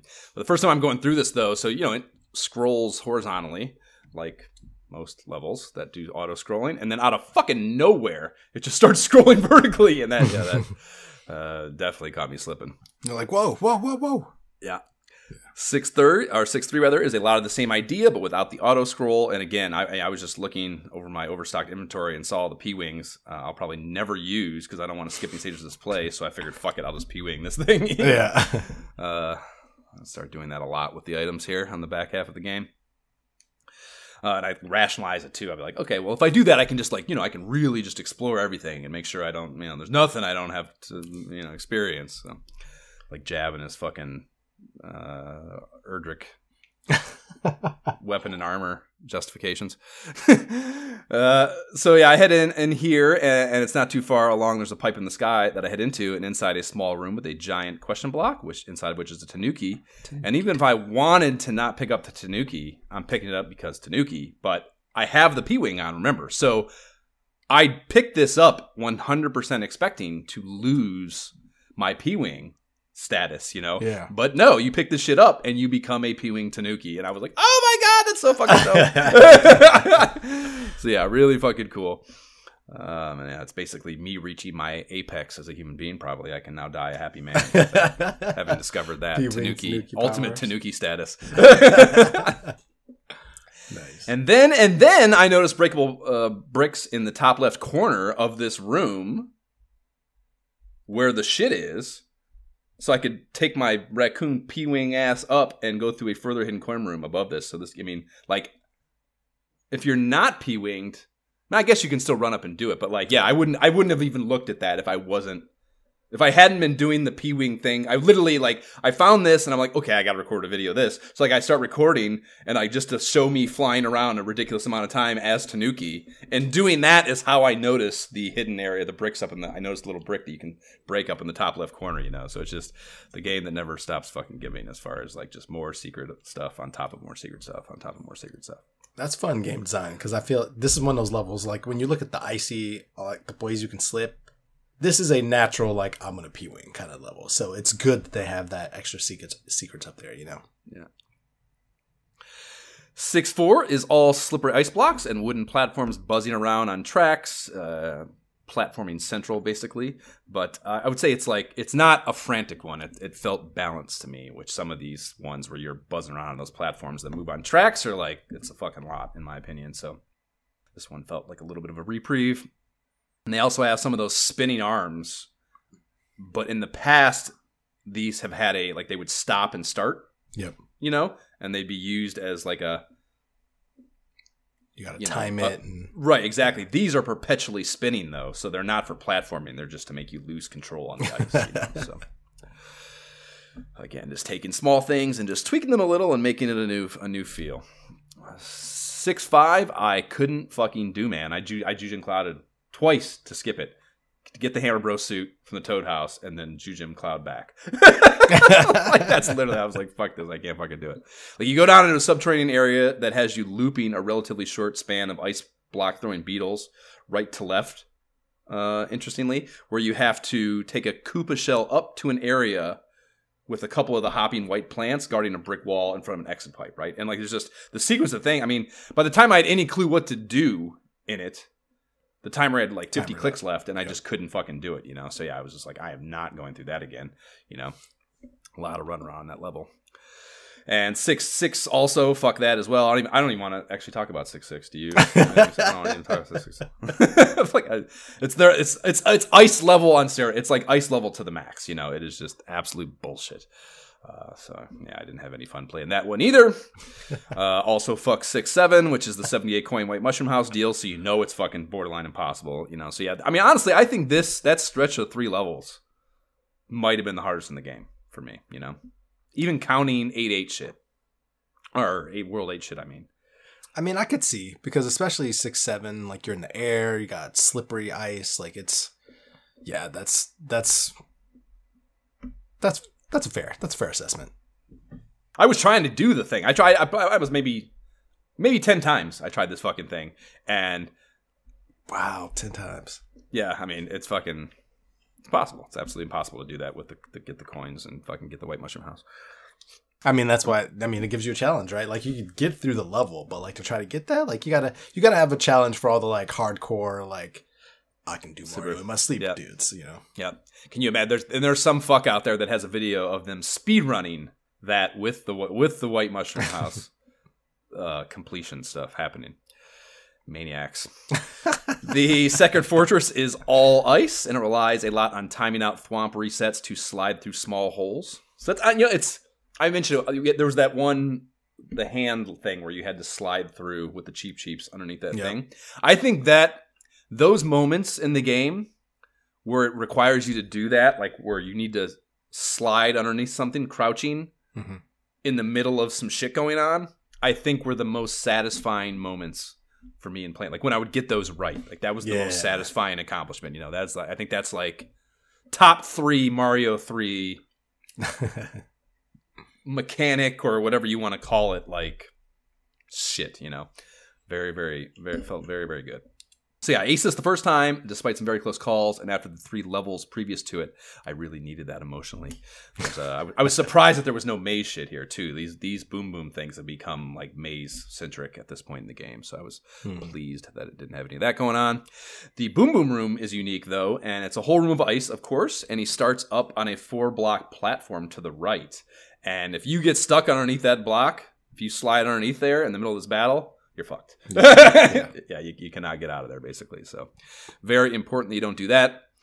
He does at least stay bound to the floor, though. He doesn't fly, to give you some level of hope. At least they switched that. At least they switched that one up. You know, made it applicable, like with the ice, and made it not just the same thing. I'm going to come in here and smash this dude with no problem. Yeah, that's if you want to, grasp at straws to have complaints for this game. That is certainly one of them. That the boom boom mini fortress battles start to feel very redundant. But although they're kind of, that's kind of like the Koopa Kids too. I mean, honestly, the fortress is the thing with those, I suppose. And, I mean, some of those, honestly, like and again, I've played this game so many times that like I know what to expect. If you didn't have like some of the, like without putting that aside, like if I hadn't beat this game many, many times, each level, as you progress and get up to worlds 5, 6, 7, things get so difficult that you don't need that challenge when you get to the boom boom and you're like, oh my gosh, let me just hit this dude 3 times so I can be done, please. With this level. Yeah, I feel like Dragon Warrior 2 is inspiring this thought a little bit, but that whole fucking diatribe I had about like the victory lap aspect of Hargon's castle, like that. It's you've already done the hard part.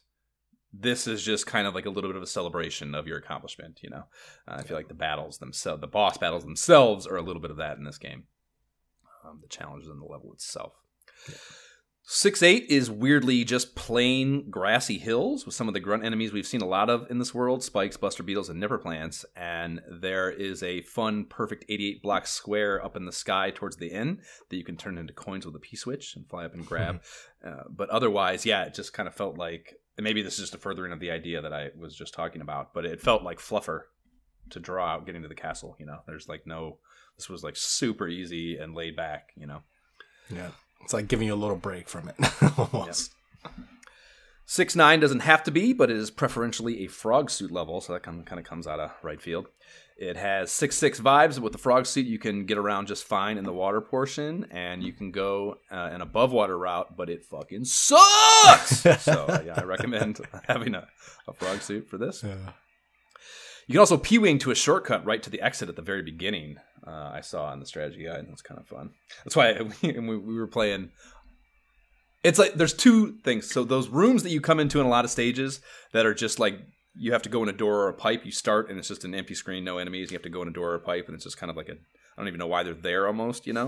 I guess it's story world building or something. But there's those, and every one of those, I'm always checking for a 1-up that's never there, like against the wall or something, or thinking about trying to fly up and over something, because I know there's like 1 or 2 instances in the game where that's the case. And the other one of these is on the airships. One of them has a mushroom or something you can hit, a hidden one, after the pipe down to the Koopa Kid cabin. So like every one of those levels, I can never remember which one it is. And every one of those levels, I'm always jumping over the pipe and checking every fucking empty space, trying to find something that, and 9 times out of 10, I don't even need what's in it. But it's like pattern movement. I don't know. I did the same thing, and then I just kind of stopped because I'm like, this is madness. I know it's one of them, but like, I don't need to keep doing this. Yep. 6-10 blows, nothing to talk about here. And then there's a third goddamn fortress, which is extreme. This is a conveyor belt. So it's like, it's funny to me that they chose to put that here because conveyor belts and ice are like the worst things about video games as far as old school video games conveyor belts suck. Yeah. So it's hilarious to me that they they could have just made it ice and accomplished the same thing, basically. I guess you have the added thing with conveyor belts of it's not just your inertia, it has its own deal going on. So I guess it's not the exact same thing, but it's pretty close. It's a pretty perfect compliment, I think. So they are equally bullshit. And then the Boom Boom Room, which you're getting to by the hair of your chin chin chin, has 5 blocks cluttering up the jumping space, so there's no cakewalk there either. It's really messy in there. Before the Boom Boom Room, though, there's a cool set piece, a room you fall into out of the doorway from the main conveyor belt area, and then down past a few screens of windows. So yeah, this is really cool. You fall down, and it's like just a pretty, it's not a wide room, but there's all these boo diddly things going on, and you have to wait while the door scrolls all the way down for you to access. So you kind of just got to like do a dance with them to stay alive. To keep them fucking off your ass while you wait for the door to come down. So again, just only time in the game you see anything like that. One time, and it's you know, I just can't believe how much variance there is in the game. And I know I keep fucking beating a dead horse, but it's just amazing to me how much shit there is in this game. There just seem like there's so many levels to this world. You know what I mean? Like, yeah. Well, it's 3 screens wide, so more than any other one. It's like, oh my gosh, this is intense. Told you, 5 and 6 suck, man. 6 more than 5. So then it's castle time. King has been transformed here into a seal, and he's sitting in the throne, twirling his crown up in the air above him with his nose, you know, which is cute. Lemmy Koopa is the adversary aboard the ship, and Jay, could you please hit us with the shit talking that Lemmy has for us? Welcome to Lemmy's Magical Circus, Mario. Would you like to have some fun with these magical balls? See if you can balance yourself on top of them like I can. Ha ha ha. His look is a bit unhinged. Eyes are crossed up, and he's got a mohawk dyed like a rainbow. So this is the, I don't know, what do you call it? What's the word? The person in the family that's like the fucking goofy one. There's a name for it. I can't. It's escaping me right now. But I was thinking more of Black Sheep, but this dude is definitely Black Sheep. That's it. Yeah, that's it. That's what I was trying to. He's the Black Sheep. Yeah, Black Sheep doesn't have to be like Black. Sheep insinuates kind of like he has like something mild that's dark, right. Like he's just goofy. I think it's just like the one who's just the oddball, you know. Yeah, he's super eccentric. Like, what are you doing there? Yeah. The airship is not easy, but they don't throw anything at us that we haven't seen. Down into the cabin with Lemmy, the floor is flat, and he's balanced on one of those grocery store aisle toy balls that we've talked about before when we first saw this in the instruction manual. And so more of these balls fire out at a pretty good clip in all directions. Then they bounce nearly to the ceiling, and they persist on the screen. So it's reminiscent of the Windy battle, in that the shit can get pretty busy in that room if you allow the battle to go on long enough for that to be the case. So strike him down early, folks. Yeah. Strike these though, early. At least with Windy, you can't, if you hit the rings at all. These you can at least jump off of. So that's a nice difference, I suppose. I believe. Had to utilize that in order to survive.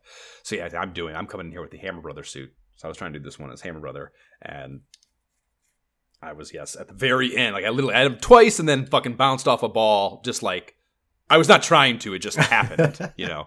Otherwise, I wouldn't have been able to pull this off. I don't think. But I got that fun dialogue from the king about borrowing my clothes and saying, like when I say no to it, he says that's a real drag. So that's usually the funnest one. So that was fun to get.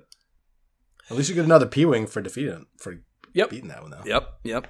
And the letter with that reads, I am well. Please retrieve the magic whistle hidden in the darkness at the end of the third world. So another case where they're telling you to come back and play the game again. The thing about this fucking letter, like the first time she does this, she's like the bandits took it east of the dunes, you know. So like that, you can like piece that together as some direction as to how to find the whistle. In this case, she refers to it as the third world, which in all the accompanying literature of the game, manual and guide, would be referring to Waterworld. The World 3, yeah. Yeah, right, exactly. It should be third stage, you know, so that's fucking confusing. Yep. And then to boot, she uses the terminology in the darkness, and that means nothing. Well, it is, but you have to drop behind the block to go. Right, exactly. Like, yes, you can, once you know how to do it, you can piece that together as talking about the end of the stage and being back there, but like, I don't know. I don't know how you make that connection without already knowing what she's talking about. I mean, at least it makes you start asking questions, I guess, you know, about there's something there to discover. So I suppose that is, whatever, but it's definitely, you're not going to use that. Like, you need some, basically let the playground rumor mill begin is really what that is. Exactly. It's like, let's fucking get the think tank together and start working through this as a group, because this is not going to get me there alone, you know, which I guess is fun. If you make it to this point in the game and you don't have that secret, then it's like, and you can't look it up. Yeah. Good luck figuring it out. Yeah. Okay. So then we are into World 7. This is the pipe maze.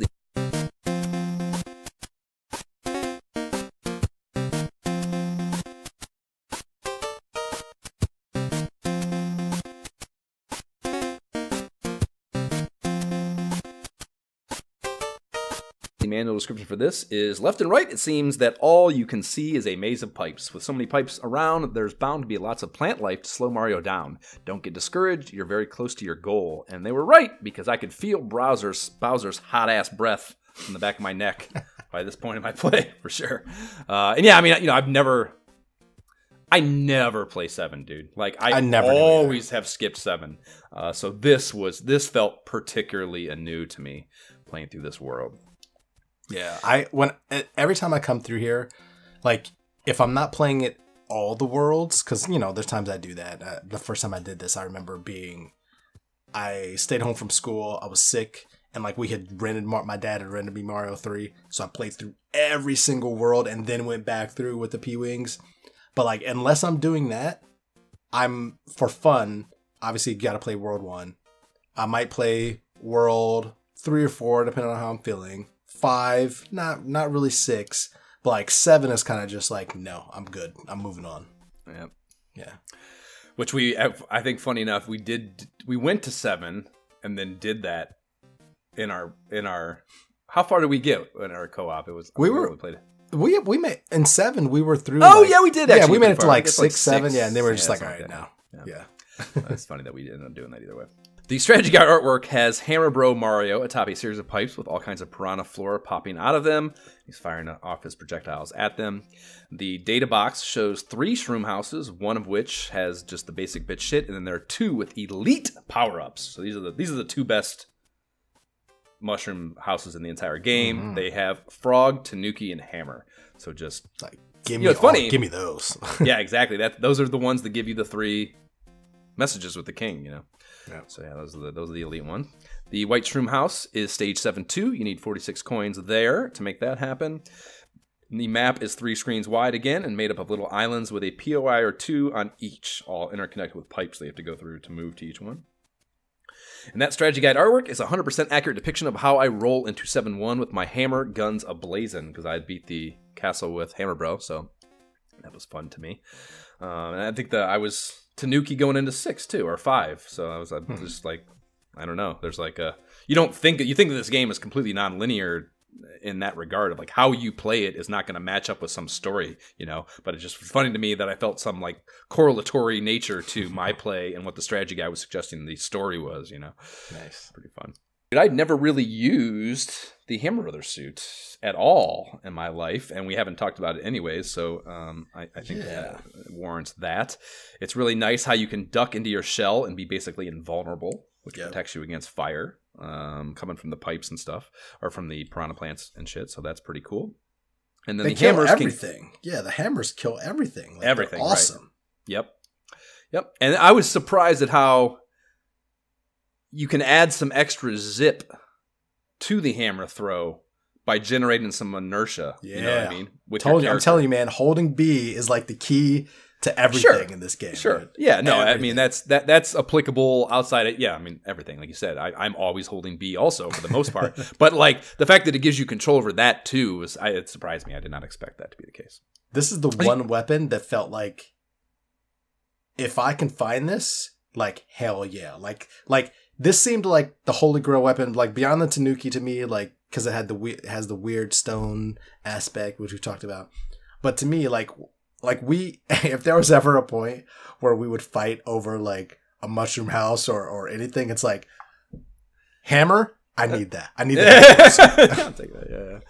Yeah. I mean, especially here, there's at least 2 of them, I suppose. So, if you can come to a democratic, fucking resolution of how to divvy those up, it's at least can be 50-50, which is nice. But yeah, I can certainly see how this could get pretty heated if you're not able to do that as siblings. I can see this being a real fucking, oh man, lightning rod. Lightning rod. What's it called? A fire and something. A tinderbox. It can be a real tinderbox. That's what I'm searching for. So 7-2 is our White Mushroom Escapade, and you need to employ some frog suit action if you want to. We talked about this when we were playing. So yeah, you go into the sewer area down below, and you hit a P switch, and there's all this water down there. There's no enemies or anything, but just to be fast enough to get through it and actually get those coins, you're gonna have to be Frog Mario. So it's kind of I don't know. I don't know if it's really worth it, basically. Giving up your Hammer Brothers suit for that? Like, I don't think so, man. Hard pass. For some coins? No. Yeah. It's just a P-Wing, too, that you get from the house. So, bah. Yeah. 7-3 is one of those get a star in the beginning, keep it going the whole stage if you move your ass levels. And it took me a few tries, but if you nail these, they are a fucking blast. And this is the one that we tried a little bit, too. The end, there's a Lakitu bastard bombing away from above, so it's all the more satisfying to be invincible and just be like, fuck off. Yeah. 7-4 is underwater, and this sucks. You played this one in the couch co-op. I hated this level, dude. It was so bullshit. Yeah, there was just, I'm trying to go through it as Hammer Mario the first, and it was just not happening. No way. Yeah. No. When I see water, if I'm not a frog, it's like, give me the fire. Like, I need fire. But this one, like, and yeah, I, went through it too, even with fire. Like, if you just aren't on your P's and Q's going through those jellyfish, you're getting hit. Like, and then Bertha comes through. It's like, yeah, I think, because you basically have to just tread water there at the end. Yeah, it's not a long level, it's not a difficult level, but that stretch, that one stretch there, it just determines whether or not you make it. Yeah, it's just regular old Mario is just not built for swimming for sure. Which I'm sure is intentional. They kept it that way through. Is there any swimming in 2? I can't even remember, but 1 and 3 for sure. It always sucks in 1 and 3. I don't think so. We got the digging and the sand and stuff in 2. I don't recall any swimming. So yeah, you run through in the middle, there's like, I guess it's worth fully explaining. You like it gives you like this open water moment. So you like it builds the suspense and lets you know you're going to get into something that sucks for sure. Because you go through, it's just all open water. There's nothing on the screen, and then one of those jellyfish comes in. The bloopers with the kids that they'll spit them out in all directions.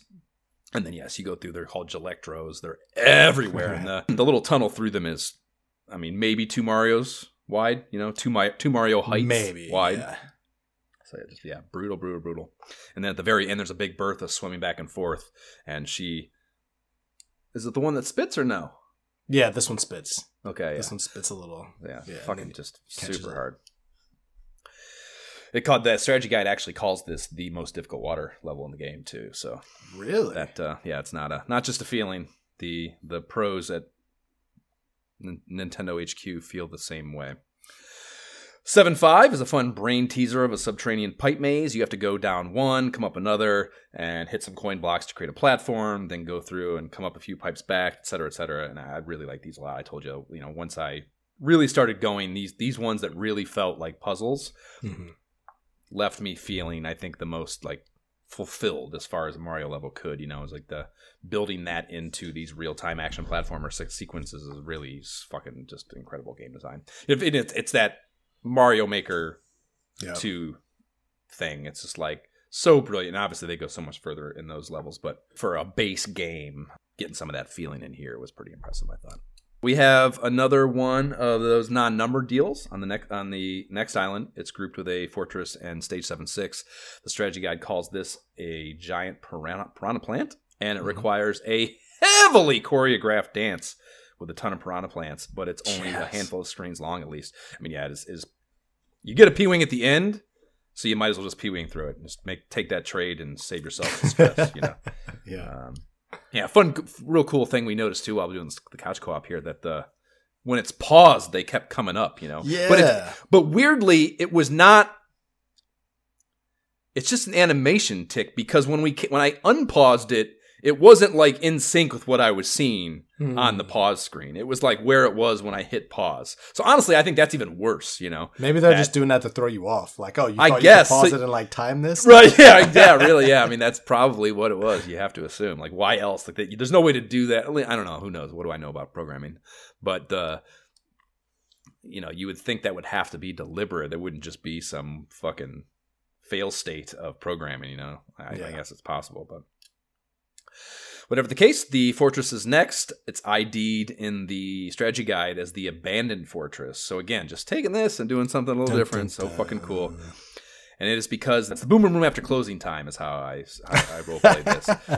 There ain't no one there but Boom Boom. And it is mazy to give it some level of challenge. But I stumbled right into which, you have to assume, because I've never played this level in my life, I don't think. So the fact that I walked in and found the P switch right away that switches this whole room of bricks into coins is, you have to think that's intelligent design that's leading you to that, you know, in some way, shape, or form, subconsciously. It's good because like this is not a particularly long castle to me, but you kind of have to know where you're going because you can easily just loop around, and just get lost, for sure. And simple, but simple but well done.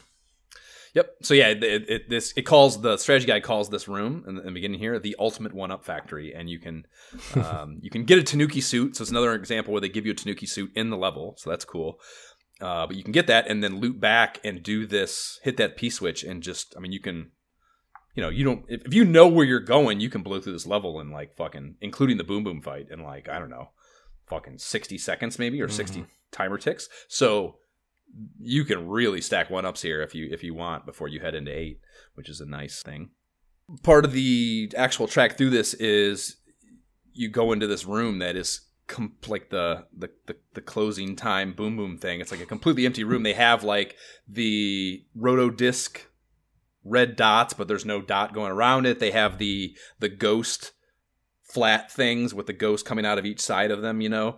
The boos that are like attached to a platform, but those aren't there, you know. So again, I don't know. They just fucking, I don't know. They're drunk and went home. I don't know why they're not there, but they're not. But yeah, this was another. You know, I didn't know how to get through it the first time. So even finding that P switch initially, I was still fucking looping around and having some difficulty here. So I didn't think to check the ceiling, which is what you have to do in that room. You have to fly up, and there's a pipe just in one little area that you got to fly into to get to the boom boom room. So yeah, I got into this. I got into Boom Boom's lair with maybe 35 ticks left on the clock and beat him with 19 left. So nice. You can beat Boom Boom in 16 ticks if you're really motivated. Dude, I had a similar experience. I forgot like the loop around, but I did remember like I'm flying up because I know there's got to be something up there. That part I distinctly remember. Yeah, those rooms are so visually distinct that it's probably, once you do it, that's probably stuck in your craw for the rest of your life, I would think. 7-6 is a lightbox puzzler on a vertical ascent, and they add in the ability/need to clip off one of the side of the screen and come in the other. So that's, again, just cool. Taking these vertical shaft climbs one little step more and allowing you to loop around to the other side of the screen, you know, kind of Pac-Man style. So that one's cool. 7-7 is another keep the star alive burner, and the whole damn level is covered in the small piranha flowers, and I couldn't do it. Lost my Tanuki suit. I think this was the one I think that we didn't beat 7. Yeah, we couldn't beat this level, and then I was like, fuck it, I'm just going to use my whistle. 7-8 is tricky shit, but nothing all that noteworthy in here other than a Hammer Bro suit. This is where you get the Hammer Bro suit in the level. And that's pretty much it for that. 7-9 is yet again something completely new. The strategy guide tagline is a different type of pipe maze that nails it. And this is, so actually, no, we did play this because we did do this one. Yep. Yeah, so this is, it's basically like one of those pipe structures that there's a few of them. These are more prominent in World 2, actually. There's a few of these where you have to. They're just like the skinny pipe structures, and they have little holes in them, and you got to like work your way down to a pipe that's inside one of them. So this is the one where you can definitely run out of time for sure, you have to be big. Like I won't say this is one of my favorite. This is one of my favorite levels because I always remember it. It's always distinctive. And I'm always like, if I'm that big, like I might as well just die and get an item and come back. Yeah, it's really well done. Because if you skip it and think you can like fly through it, you get to the end, you're like, what do I do? Nothing over there. Just a couple wooden blocks and fucking nothing. Second Fortress hits next, and it is a doozy. I made it through on my first run as Fireball Mario until I graciously accepted a Coon suit offered to me late in the stage. And I think it might be a top 5 gaming moment for me. Finest gaming moment for me all time. Like it's like this lava pipe platform piranha thwomp extravaganza, and I just could not believe that none of it caught me, you know.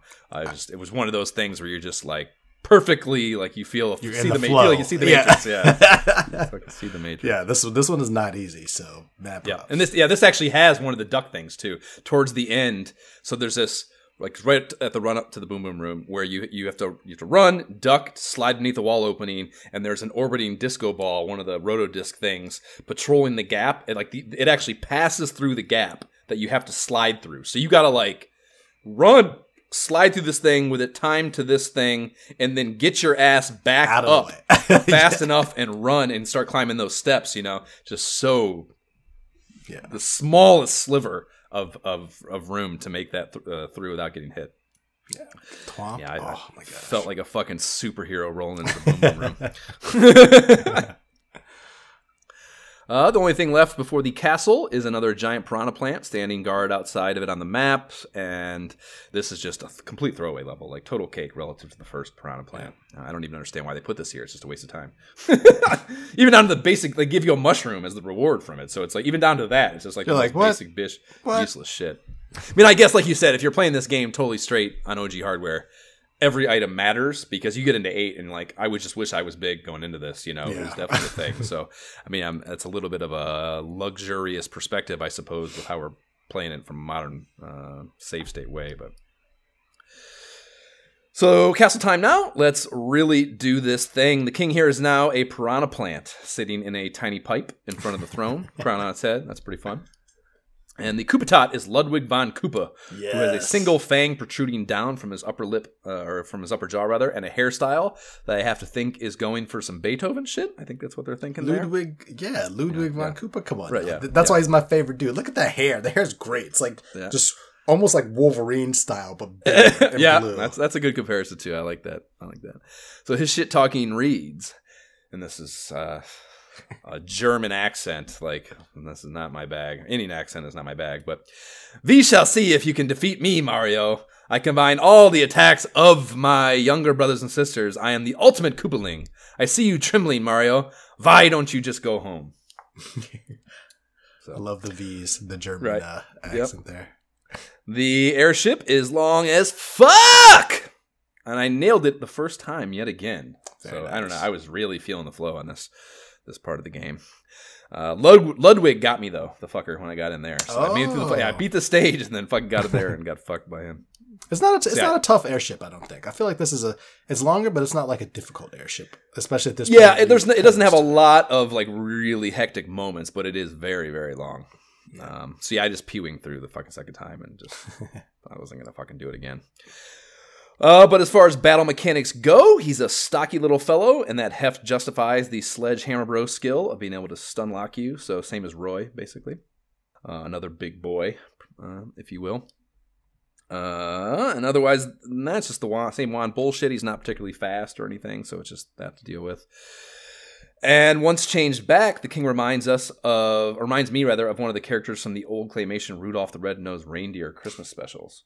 I don't know if you remember that one or not. But I can see that, yeah. He says the same thing as always and gives you a letter he says is from the princess, but it's not from the princess. It reads, "Yo!" which is a great opening. I kidnapped the princess while you were running around. She's here in my castle if you dare to try and rescue her. Ha ha ha ha. King of the Koopa. And there's a lot here to digest. There's great condescension at the opening there with the while you were running around. I really like that. Like, yeah, it's a very, very condescending way to put that.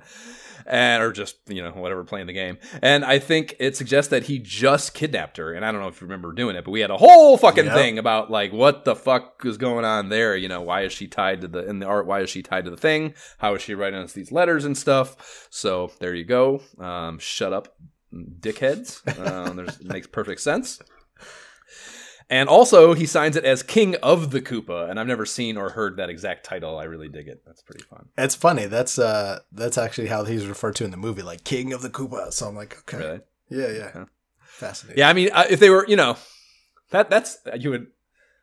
I would love to. I don't want to watch that movie. Really, with it's a good movie. I mean, maybe I'll watch it eventually, but I would like to hear the story of the development of the script a great deal. Like, where exactly are they? Where from the IP? Like an IP, a video game IP this big? Like, they just announced the fucking Zelda movie, which did they? I missed it. Yeah, they just announced that. So it's already like the Zelda world is already notorious for being like a fucking mess story wise, because they've tried to like. It's compounded by the fact that Nintendo has tried to release a timeline at some point or another to explain it all. And like when it was ambiguous and kind of just fucked up and like everyone is whatever, everyone kind of just accepted it. But when Nintendo tried to like put out like a justification for it all, they've really, this is like one of the things that got a lot of shit talking about. So the point being, the IP is already kind of linear or story wise a little bit of a mess. So trying to do a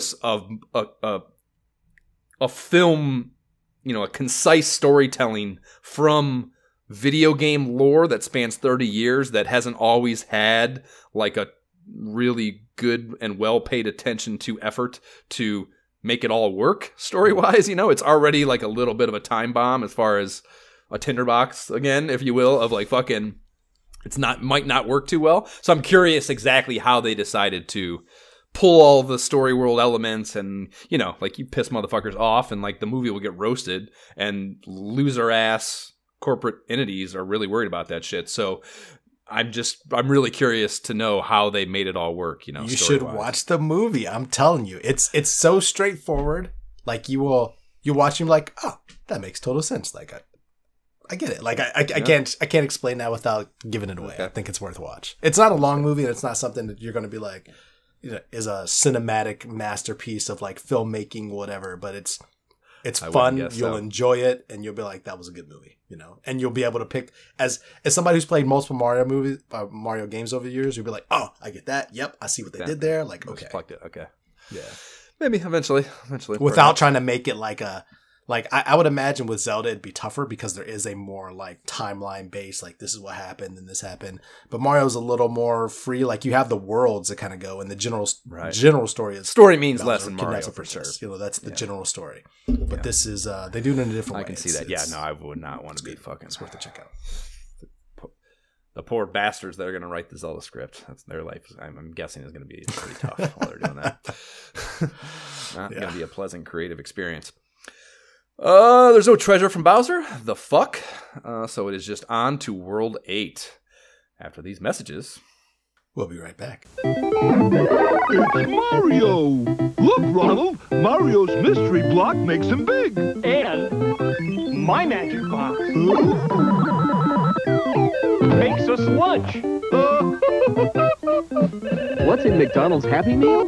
One of 4 Nintendo Super Mario Bros. 3 toys. A Mario toy that jumps, or an acrobatic little Goomba, a pullback Luigi, or a hopping Koopa Paratroopa. One toy with each Happy Meal you buy.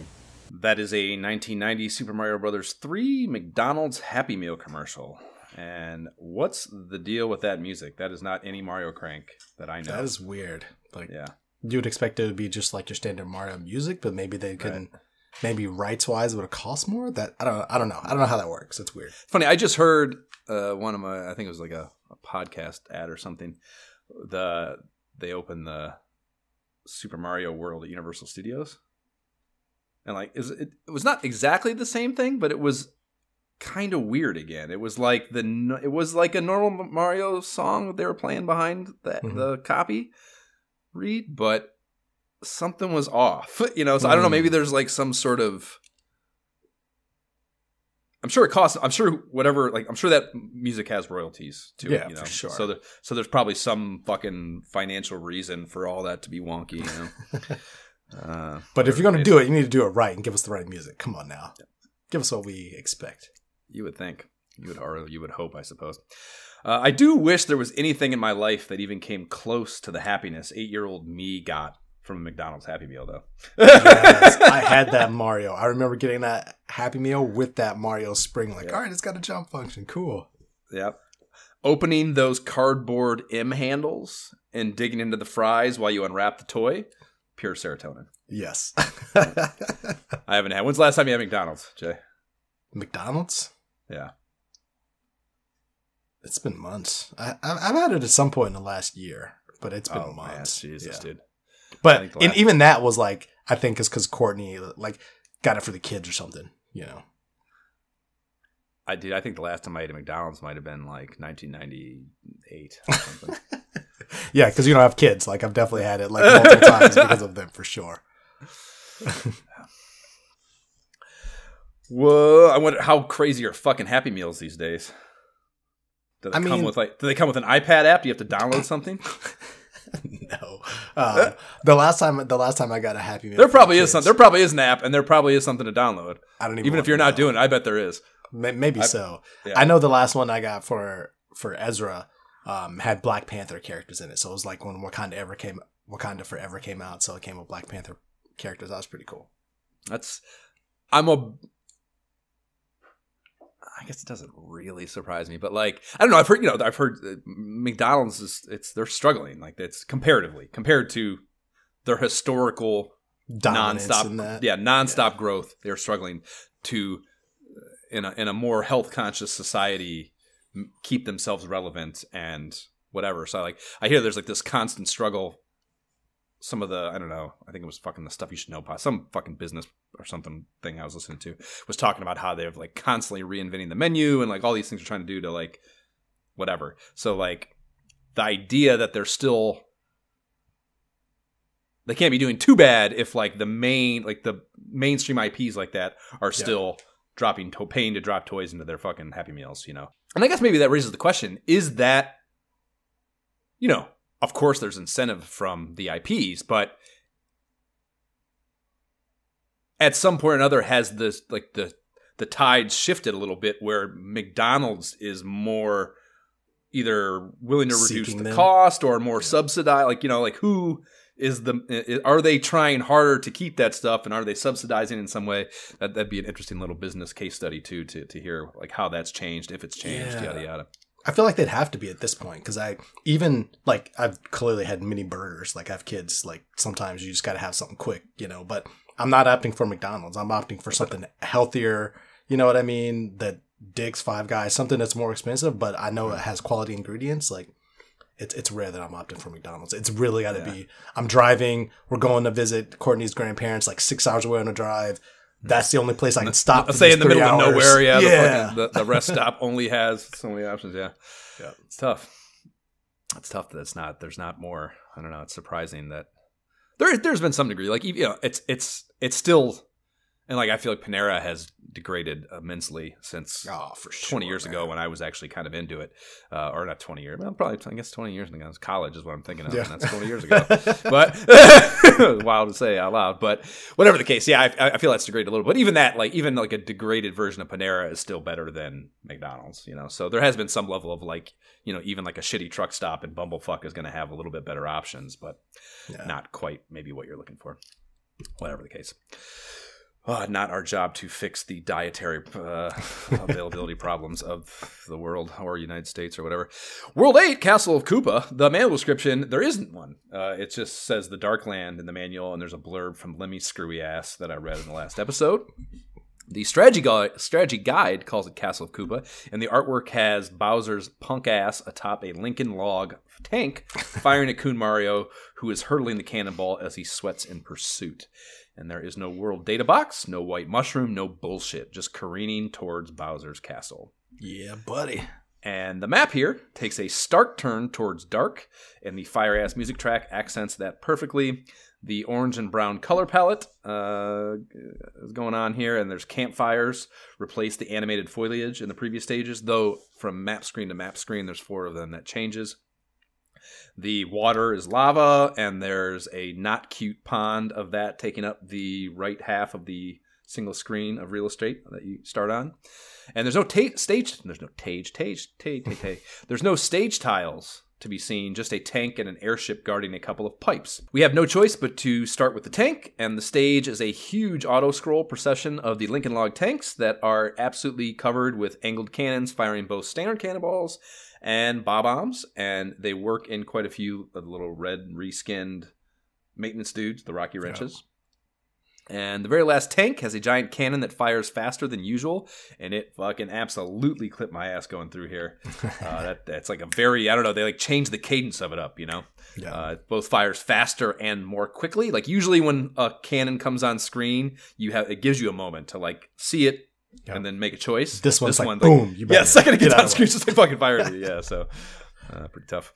The caboose on the train is a pipe going down to a cabin with the wimpy tank commander. That's how the strategy guide terms this dude. It's a blue reskin of a boomerang bro. And expeditiously dispatching him nets a invincibility star for your inventory, and you head back to the map. I actually got through this on the first try when I was fucking playing for the first player really? one. Yeah, but we were going, when we were playing the couch co-op, man, we were struggling our asses off with this. Yeah. But we also came here small, like it was different, it wasn't, I wasn't focused. I was like, yeah, this is fun, whatever. You know what I mean? Yeah, but I mean, I was coming off that, like I said, I was feeling the fucking flow when I was playing the one. I was blowing through those last few World 7 stages when I was ripping into this, so maybe I was just in a better flow, I guess, but I also think, I think you had the controller issue. I think there's some lag period with all that shit going on. Probably, I think it felt a little different for sure. Yeah. This, outside of that though, this is honestly my favorite world. I know it's the last world, but visually, from a visual standpoint, like all the lava, everything, it's just so distinct and different. And we haven't really talked about it, but like this is the first Mario game. Like obviously Mario 1, okay, you always having different worlds is a staple of Mario, but in Mario 1 they weren't really distinct. Like you had different levels, but they weren't distinct. Mario 2 was its own thing. But this, having every world be either it's distinctly themed, distinctly themed, and then this one coming in kind of getting away from all the things you've seen in the prior levels, no level numbering, just kind of ships and stuff. You're like, what is going on here? Just visually, I just get excited when I get here. And it's part of the reason why, even when I play this, like I've played it multiple times and want to just like get the warp whistle to get here. Cause I don't know, it's something about it is just fun. It's tougher. And it's like the run up to Bowser. I don't know. It's exciting to me, It's funny that you say that because yes, I come in here because, I've never beat this game, but I've been in World 8 a million times because even if it's only just warp whistling here, But coming in here and playing this first level, I got a whole nostalgia vibe, but it's not a positive one. Oh, really? This is this is the first step on a road I can't finish. That's what this is. You know what I mean? Fair. That's what it feels like to me. Like, I've warp whistled here countless times and shit, and it just puts a bad taste in my mouth because you come here and like you're burning through a bunch of the items that you had, you don't have a bunch of anyways. You either warp whistled here and didn't accumulate a bunch, or you fucking had to use a bunch to get through 7 or what, you know what I mean? Like whatever the case, you don't come in here like just flush with assets, if you play it the normal way. So yeah, historically, this level means to me like, fuck, here we go again, it's just, I don't know, it was, a weird feeling of just like an ominous feeling, I guess maybe is a good adjective for it, but not this time though, Bowser. Fuck you. I'm coming, man. I'm fucking coming. I got save scums under my in my tool belt, and you're fucked, buddy. So you get through that one, and the next one is it's not an airship, I guess. It's an actual ship. It's floating in the lava, and it is just an exponentially messier version of the same thing as the tank. Or this one's not even lava. It's just like liquid because you can actually swim. It is lava, but you can't. I mean, what you say, like fucking orange Kool-Aid? Like, I don't know. Like, what is the? I mean, it's supposed to be lava. It's supposed to be lava. What else is it? But yes, you can swim in it. I did not think to use the cheese where you can just bop underneath the thing and swim underneath the boats. Even though I did know it, I have used it before and died many times trying to do it. Like I mentioned in our couch co-op, like I've many a times as a child bumping up the front of the boat, and you gotta let yourself sink down just enough to get underneath.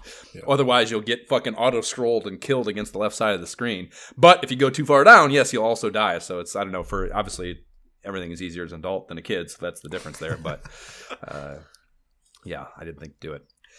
So I actually played through this normally when I played it. The rocky wrenches are back to yellow on this level for some reason, and I can't come up with a rationale for that. Like why? Maybe they're a different type of just, you know what I mean? Like you have blue Koopa, the shells, Navy in the army. Like they are different parts of the army. They just have different uniforms. Yeah, I guess. But there are a shit ton of the giant cannons here, and then the captain's cabin is a mobile boom boom room. So you do boom boom at the end of this. To the pipe, the airship defeat unlocks, and you're on the second map screen. The skulls are now the main animated decoration. So yeah, on each map screen, that kind of changes the decor a little bit, and that's pretty fun. There is a hall of campfires here too, and the path through it has tiles with a bit of RNG to them. Like as you're going through, these hands can come up and pull you down into the stage. Sometimes they do, sometimes they don't. So there's 3 stage possibilities. So every other one on the 5 tile deal. And there's 3 different kinds of stages. Each one actually represents, like, I kind of thought maybe they'd just be random, really, looking at it. But it turns out I think they're matched up to a certain one of them. But yeah, so there's one Hammer Brothers fight over some lava. And you do like a fireball. Fireball, Hammer Bro, 2 regular Hammer Bros. There's a sledge one at the very end. There might be another one between the regular and the sledge guy. But basically just a run of a Hammer Brother gauntlet. And then there's one that's just platforming over top of a lava river with some fireball shit, and then a cheap. The freaking fish one. The flying cheap fish bridge, one, Oh. That makes you do one of those slide deals that I have talked up a bunch. So pretty fun. Like, they're not terribly hard. They're relatively short. And honestly, the strategy guy puts it as like they're kind of like they consider them to be an asset to a player because they're relatively easy and you get a leaf at the end of them for your inventory, so they give you a power-up, which, like I said, are at a premium in a world with no fucking mushroom houses or anything. So you go through those, however many of them you have to play, and then you have another ship waiting you, and this is the actual icon for it on the screen. It looks less imposing, more dinghy-like, but it is an actual airship, and the auto-scroll on it is absolutely hauling ass, man. This is the one that I always made sure I need to have one P-Wing on me in P-Wing in World smart. 8. And it's for this one. Smart. Because as you saw, like as we did during our couch co-op, you can definitely make it if you have a tail. Like you gotta be on your P's and Q's because even where you land is going to be small. You don't really have much runway to even land and get that next jump before it auto scrolls you off. So as a kid, we would always P-Wing this level. It's like, yep, got the ship, P-Wing time. Smart. Without not a bad idea. Attempt it. This is another one though, dude, where the first time I played it, I got through it like miraculously because it is like literally, to be doing it at like the most highly tuned way still feels like you are right on the edge of fucking not making it, Yep. So yeah, I couldn't believe I made it through it. And then I get through it and boom boom caught me slipping. Like I don't know if I must have just been so like I don't know, frazzled that I survived that I get down and the boom boom fucking fight kills me, which is insane. But yeah, I was so disgusted. But yeah, you have to. Whether you're peace winging or not, you have to have a coon tail. Whether you're Tanuki or raccoon, you have to have that like be able to just jump and like get out of something and kind of like float to a safe area. Like without that, if you're just at the mercy of gravity, this is so hard. There's some of them are just like the huge gaps too. You have to jump. It's insane. And where you have to land is even harder because you have to land on top of the bomb thing that shoots out the bombs, or on top of just the one skinny platform because you'll fall. Or the dude's the little asshole's head. You gotta like pop off the guys, And like the way it times out, it's just kind of a minute thing, but the way your progression to the level times out and the way they have those the Rocky Wrench guys, like you're never able to just hit them on your land. You always, if you want to take them out, which maybe you don't have to, but they can throw a wrench after you go past them. So it's good to do so. So you're inclined to do so to make your life easier down the road. But you need to like basically do another little jump to kill them as they pop back up just as you land. So like it's just another nanosecond that you have to waste before you can prepare to make the next jump. And there's never even like you have to deal with that. And then there's never enough room to really get a good run to do a big jump. So it's just, everything about it. It's just, it might be the worst platforming thing in the game, For sure. Yeah. This is the only one that I say, the only level in the entire game that I automatically P-wing on without even thinking about it. The only one. Every other one, I'll at least try, But this one is not even. We're not even talking about it. No, this isn't any fun. I'm not going to have any fun. No better. So through another pipe after that to the third map screen, and here is a all pitch black rather, except a small spotlight being shown on Mario, so you can't see what the hell is coming up ahead. And I was actually surprised that they don't. Like I saw that and I expected them to start exploiting that immediately, and that you're going to like be walking, there's multiple paths, and you're just going to walk onto something you don't even know is there, and it's going to auto start a stage. But you don't actually. This is like they start giving you normal stage tiles here that you have to go on to and then hit the A button to actually enter, and that kind of surprised me. So we have 8-1 here. They don't consider any of those airships and tank processions and what have you to be actual stages. So 8-1 is, this is where my journey usually ends when I'm playing Mario 3. This is the stage that I can't beat. Oh. Yeah, it's an absolute motherfucker. I played it a few times, and I had to do a walk away. I had to just walk away from the game for a bit and come back. It's this is a really, really difficult stage. It's a mashup of the worst Mario 3 stage bullshit packed as tightly into a cacophony of asshole enemies as possible, as you could possibly do. They do a lot of that white block shit to jump at the end, and I told you, like, even when you're not dealing with lag or anything, those are just... I hate those parts of this game. They're never dependable. I don't give a shit how good you are at this game. I don't believe they're ever fully dependable. They should be. It didn't feel like that. If there's any bit of input lag, absolutely not. You're screwed. Don't even. Yeah. That's the thing. Like, I think that's what also made this, obviously playing it on OG hardware, like, easier, because you can much more rely on that and expect that, you know.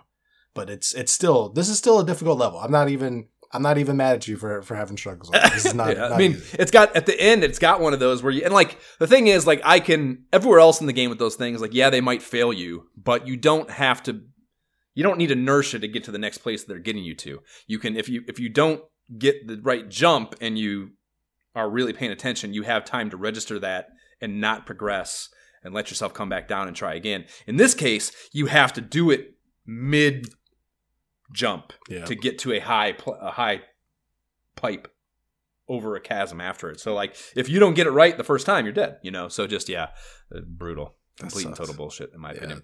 This would, if you have an extra P-Wing, a solid level to use it on, if you got one. So, this was a situation. So I kept dying at this, and then I actually realized, and I kind of couldn't believe it once I noticed it, you could fly at the beginning of the stage, though. Yeah. There's runway. The key. There's runway to build up your P meter and just fly over this shit, which is so nice. There's actually a pipe up in the sky too that you can go down and get a giant block with some 1-ups and shit. Extra 1-ups. Yeah. And you can actually, this was again just chance. So I come into here, and this is one, like, that area, that hidden area. It's a right to left scenario where you go down like a few kind of steps, you know, and I was able to come out of that area with my P-Wing meter filling up or becoming full or still full, whatever, and I basically was flying as I came out of the pipe, which I didn't know was physically possible. So I was basically able to skip this whole level for all intents and purposes. Because, I came out of that pipe mid-flight and could fly again to get to the end. So, I just didn't know that was possible. 8-2 is a night desert level. And, I know that 8-1 is the end of my path when I normally play this the rest of my life, because I've never seen this level in my entire life. It's a very distinct looking level, you know. So I take it you did not go take the trick down in this one in the quicksand. That's my always go to. Like, yep.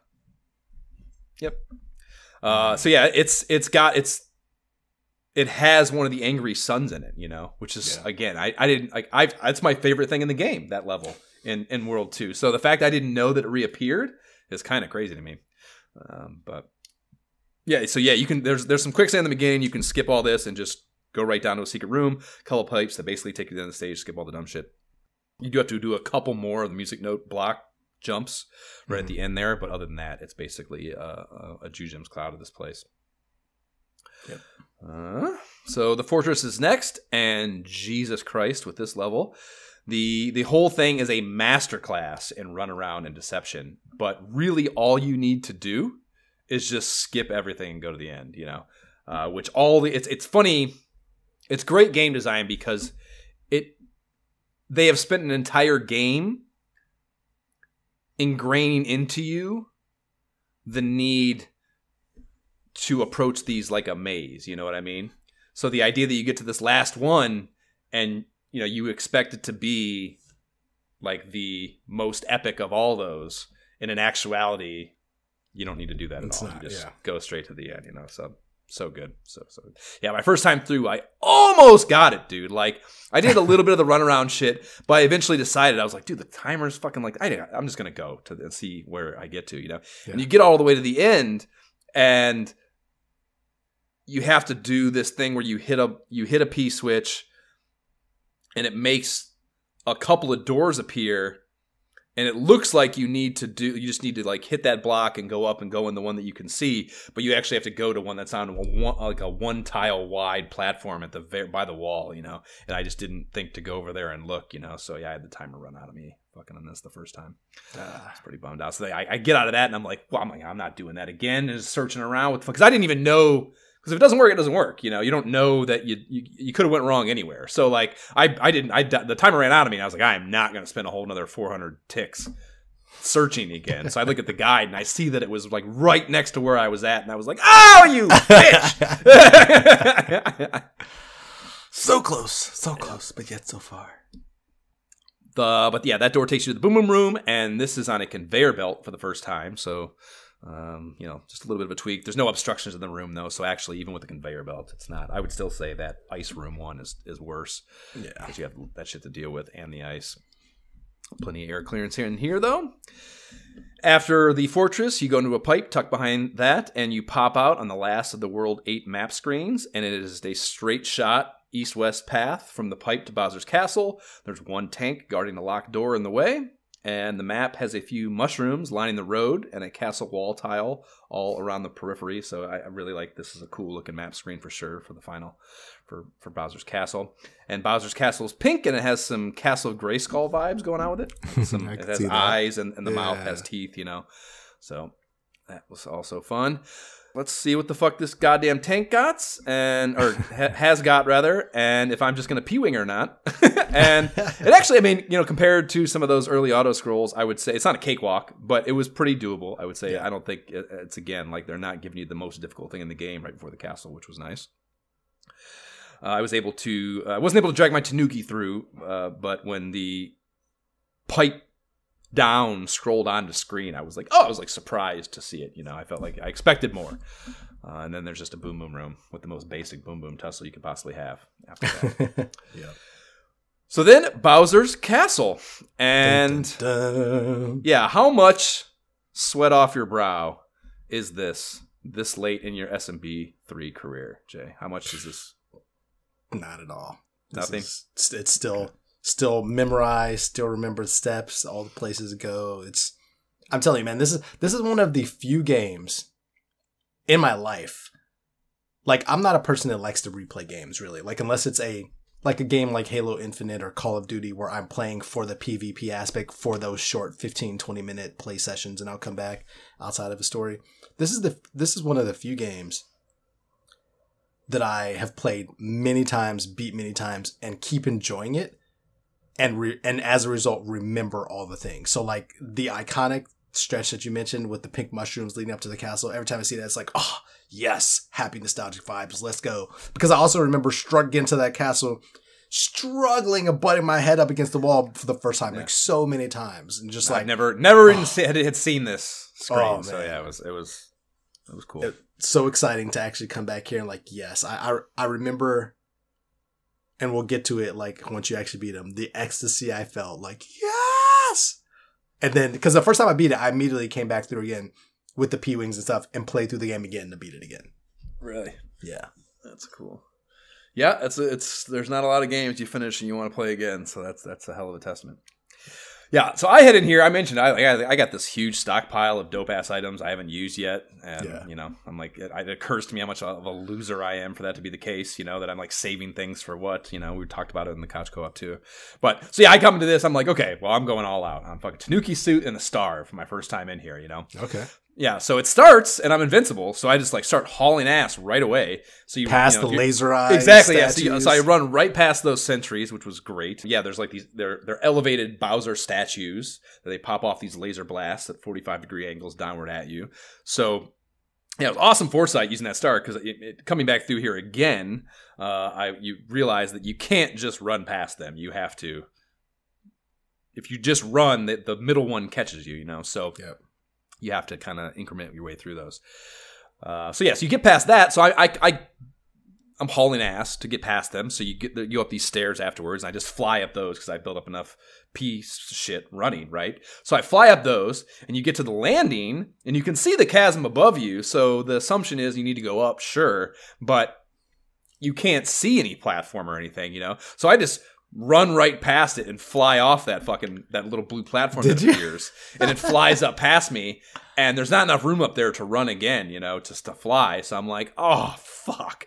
So there's a door. So you had to go through the door, and it takes you into this, like a gray loop area where you go into, and you have to go past a couple dry bones to go in another door that takes you back to the very beginning, right? So now my star's gone, but I don't know that middle one's going to hit me yet. So I just run again.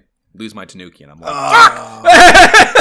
Yeah, like a brutal little thing. So you have to know that, really, to get through that most efficiently, I suppose. So yeah, I'm small by the time I get through that climb up and down past the spinny rotodisc things, which is the next major set piece, right? So there's like 3 of them that you have to go climb up past, and they're so close together, you got to like time them together as opposed to just standalone time. And you said you were small at this point, right? Mm-hmm. So you didn't do the jump over the one up to get through the wall? I didn't even know that one up was there. Okay. Yeah, I never got that one up. But yeah, I saw that in the strategy guide that you can just go through the wall there to skip that. Which is, to skip the part down. It's at the top. So you have to do the You ideally want to be big, but if you happen to be small, hey, why not? Yeah, it's a nice perk, yeah. No, yeah, I didn't clock that till after I beat it.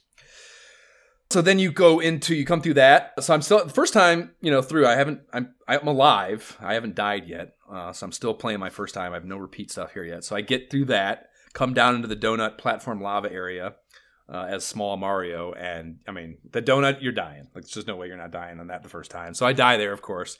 So I come back with another Tanuki star combo platter. And this time I'm able to not have to do the loop. So I have the star, gets me through. So I'm Tanuki going through all that.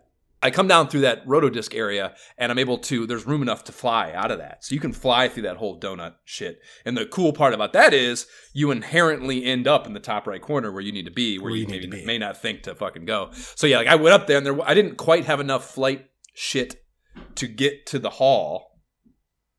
But you can tell that they accounted for this in the design, because the level below it, where you can see that door, it has a gap to go down for allow you to do a loop, but it has a donut tile. So if that donut thing wasn't there, you wouldn't be able to get enough P stuff to fly up and go in the door, So they this is all thought of in intelligent design. So yeah, so I fly up there, go through that, and that goes into another room of Bowser statues that are keeping an eye on some ornate palace flooring, where the Bowser fireballs start, which is a beautiful little nostalgia nod to the lead up to Bowser in any of the castles in Super Mario Bros. 1. Mm-hmm. Super fun there. Like, same sound effect even, which you don't realize that you remember that until you hear it, but it is the exact same sound effect, which is really cool.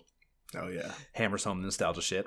And then it's just a few screens worth of donut over lava platforming while you're dealing with those fireballs coming at you, and you hit a door that takes you into the Bowser King of the Koopa boss battle arena. So yeah, so it's not really terribly hard to get here, I would say, Yeah. You just have to know where to go and not die along the way. Right. Correct. So once you hit center, you come in that door, and once you hit center mass on the arena, an original music cue fires up.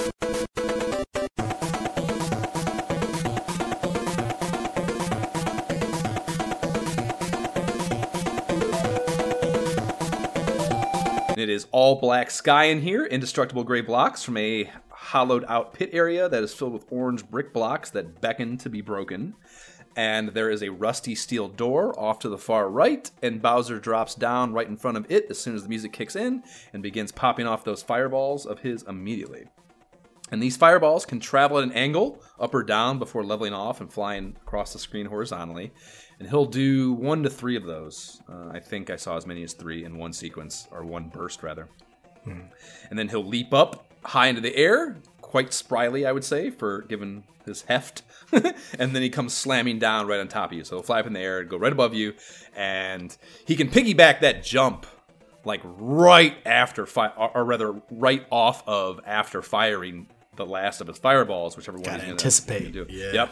And so that means you have to like dodge that as you're jumping out from beneath him, which is really the core difficulty mechanic of this battle.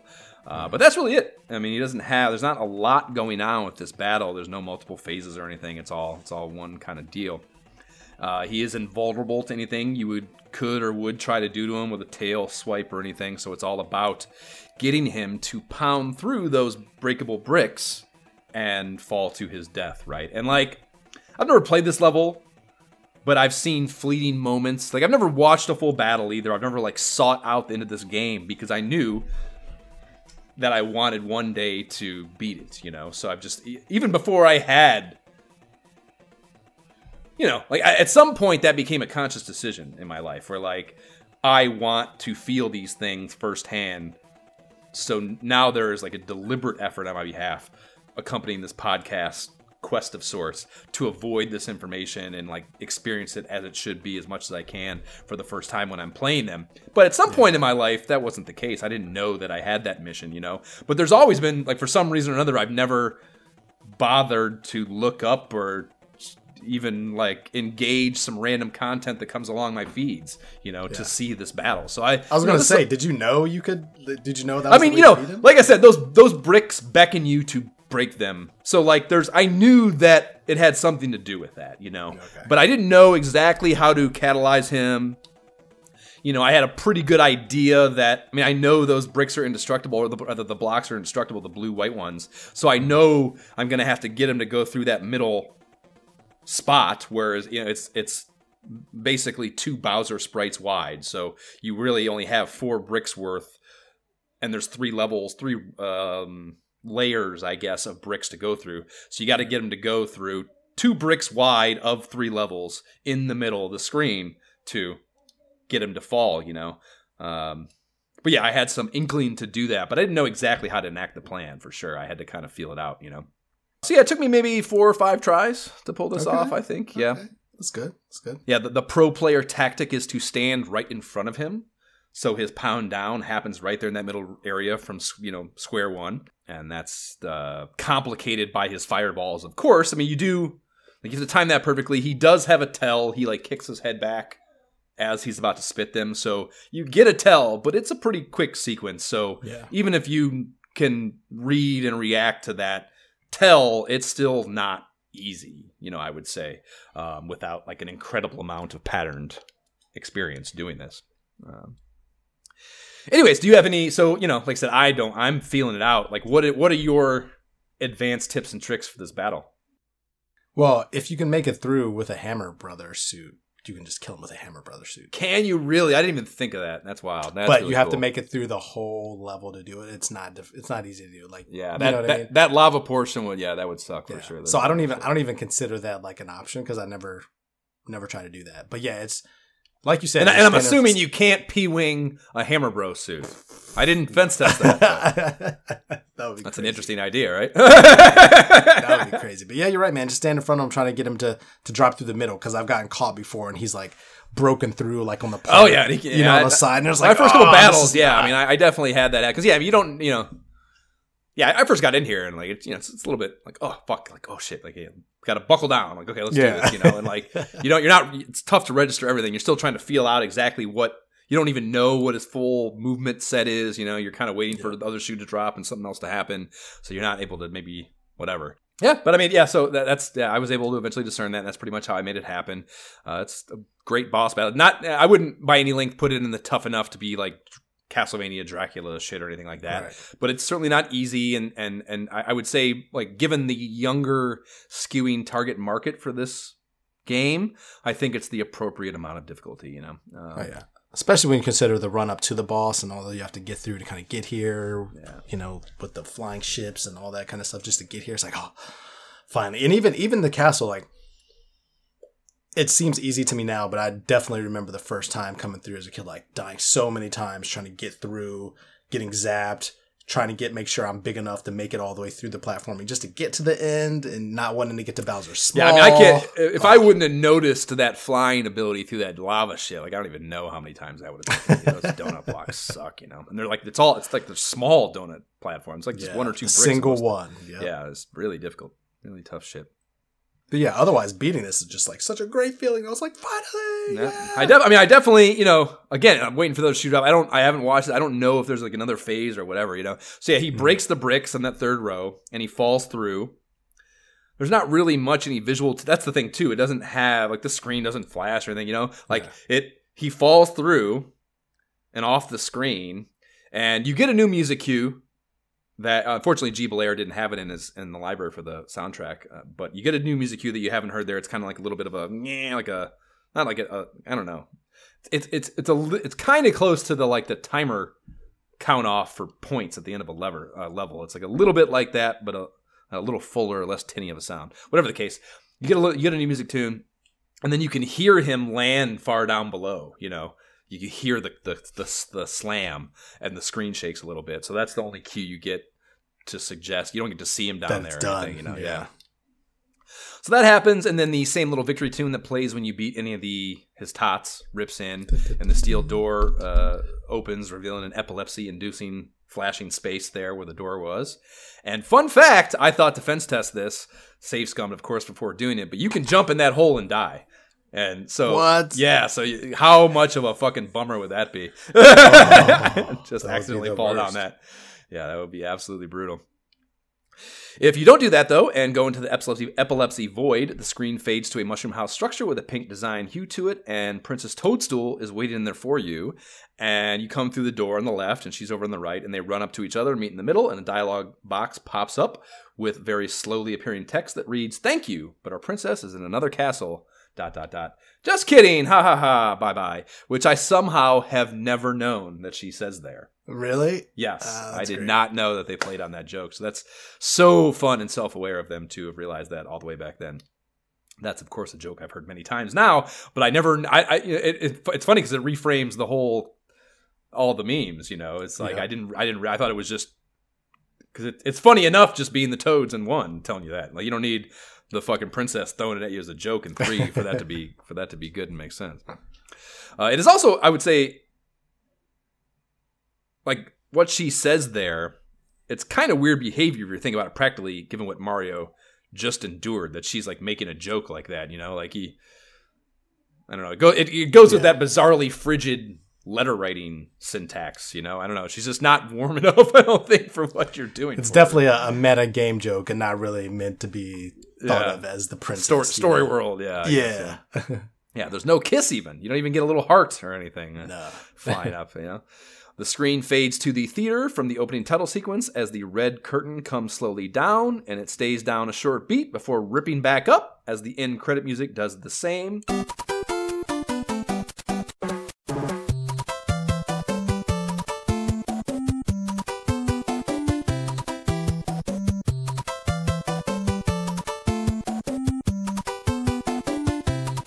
And this music track is an absolute banger. I love this. Is fucking really, really good 8-bit chiptune music. It's so fucking good. The cinematic that they start here takes you through what is kind of weird. There's no developer credits at all here of any kind. It's just a slideshow of each of the 8 worlds in the game. And I can't remember if 1 or 2... I think 2. Didn't the end credits for 2 have credits as you like that Mario sleeping shit? There were developer credits for that, I think. At least a handful. I'm not sure. Yeah, I can't remember for sure, but it seemed weird to me there were none. But yeah, they take you to a slideshow of the 8 worlds of the game, and it'll show you like the map screen as kind of like a portrait on the wall, and then there's like some scrawlings on the wall of Mario and some choice enemies mid-action scene from the world as well. And it goes through each of the 8, and the world names are different. This is what I was mentioning when we first started this episode. The world names in here are different than either the manual or the strategy guide. So they just can't get their lore straight for this game. Like World 3 is called Oceanside. Yeah, 4 is called Big Island. Yeah, I think the ones here are all the best versions, the most creative versions of between any of the, I guess, the accompanying literature that they have for the game. So just interesting that it's not uniform. Perfect example of like why I said I wouldn't want to be a writer for the movie. Like they don't know what it is. You know? Even within one game, they don't have it straight. Let alone 30 years of how many titles. After World 8, a dope mural of Bowser and Mario going at it, framing the map shot of the castle. It cuts to the curtain coming down, and the end appears in big blue letters as this slick music track just keeps rolling on for eternity. And fun closing note to the strategy guide, they put a 2-page subscribe to our shit ad in here after the end of the game stuff.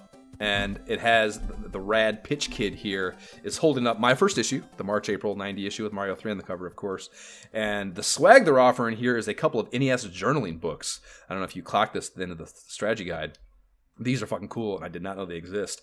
So they have two like levels to subscription renewal. A 1-year subscription renewal gets you what they're calling a Gamekeeper info file. And this is a pamphlet-sized book with a neon blue cover, adorned with an illustration of a kid's face on a CRT with Nintendo written atop of it. And I looked these up, and this is this blue one is a scorekeeping log. So it's like each page has fields you can write in the game pack name, the date, the scorekeeping started, and then a bunch of lines where you can log data and a date field for when you beat the game. And they at the bottom have a little rating system that you can. It goes from lame to awesome is how they describe the numbers 1 to 4 or 5 for graphics, challenge, fun, and play controls. So cool ass book you could have got. And then the 2-year renewal gets you a player's mapping and data book. And I mean, how bad do you think I want this, Jay? So it has blank mapping grids on it and a section where you can log all your passwords for games, and it tells you like the entry fields say like, allows you to put the password in, and then it says like the verbiage they use is where in the game this takes you, so they don't even have like they don't really have like a real syntax to use. It's I don't know, that's a weird wording to me. But yeah, very cool books, and I keep looking on eBay to find these things, and I've found a few of them, and they're relatively inexpensive, but I can't get the people to tell me whether they have I want a blank one, and I can't tell if they're written in or not. Although, I also love when I get instruction manuals for when I order games that have shit written in them from the kids that originally owned them. So it might be its own kind of fun to get a written in one, but I think I want to get them and do my own like Zelda map and own Metroid map, and then I'm sure that'll be a really fun little fucking art project, I think. So those are pretty fun if you want to look those up. So that's it for the one-player experience. We also did a couch co-op session yesterday and got almost to the end. Not quite. We played we did 1, played all the way through that, got into 2. You were like, fuck this, let's go to 4. And we realized and had forgotten that we could not. You have to go from 1 if you want to go to 4 because 2, 3, 4 is the warp whistle window on the top there on the warp screen. And yeah, so we never even talked about that actually. You have 3 rows. There's 2, 3, 4, 5, 6, 7, and then 8 is a standalone one on the bottom row for the warp screen. So yeah, we did all the way through 1, warped out of 2 to straight. I think we decided 7 because I was like, we don't want to do 5 or 6, so we just go straight to 7. Played through most of 7, not quite to Ludwig, and then went into 8 and got to that second airship. Yeah, right before the final screens. Yeah, and we didn't do a fucking kind of a. There's not really much to talk about that we already haven't covered, but we didn't really. We did a bad job we should have engaged the 2-player aspect of it more. So yeah, that's the thing. Like that's kind of what I was saying yesterday. Like the 2-player experience, like when it comes to that, like it's not really remarkable. Like unless you're like just battling with your siblings or whatever, really trying to combat over who goes next. Yeah. Unless somebody's really take their cards, Yeah. And even to do that, you really want to be. I don't know. You have to be like, you have to really hate the motherfucker you're playing with, at least to some, like the sibling level of rivalry has to be high to want to make it harder for either of you. Yeah. You know what I mean? Otherwise, that just makes it more difficult. Right. Yeah. Fun, So I agree. Yeah, like I'm not sitting here 30 years after the fact with a better idea or anything. But yeah, that was one aspect of the game, I suppose, that fell a little flat. That they didn't really have. There wasn't some level of incentive to better engage that, or with more incentive to engage it, I should say. Yeah, I think that's why I like the later ones like Super Mario 3D World and stuff, which are basically like this, but like upgraded and stuff for the Switch and everything, where the players are playing together, or it's more. There's no incentive. I don't really want to battle with the person I'm playing with. You know what I mean? Like I want to cooperatively go do this, which is always more fun to me. So agreed. But yeah, this was a different time, man. They didn't even know what the fuck, That couldn't even be done back at the time. Yeah. Well, they didn't even. There's no game before this that's even trying to do that like allows you kind of agency over whether you make it cooperative or combative. Like, the idea that they were trying to like. They're doing so much new shit here, that's another thing that they try, and one of the few that fell flat. So no criticisms warranted there, I suppose.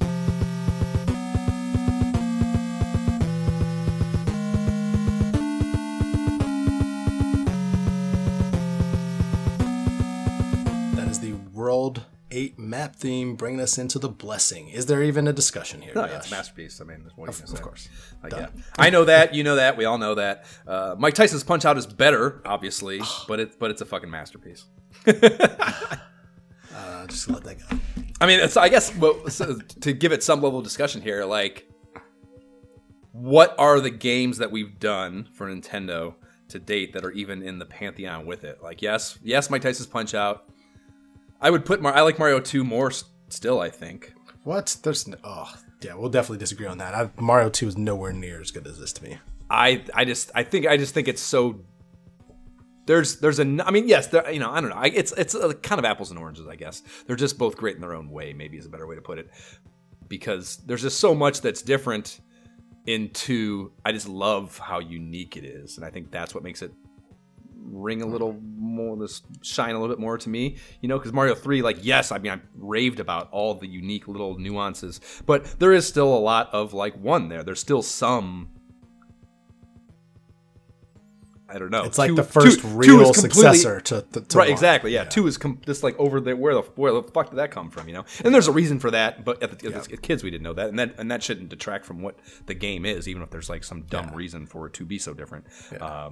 Don't get me wrong, 2 is great and all, but 3 just has a special place in my heart, in my childhood. It's just it's up there.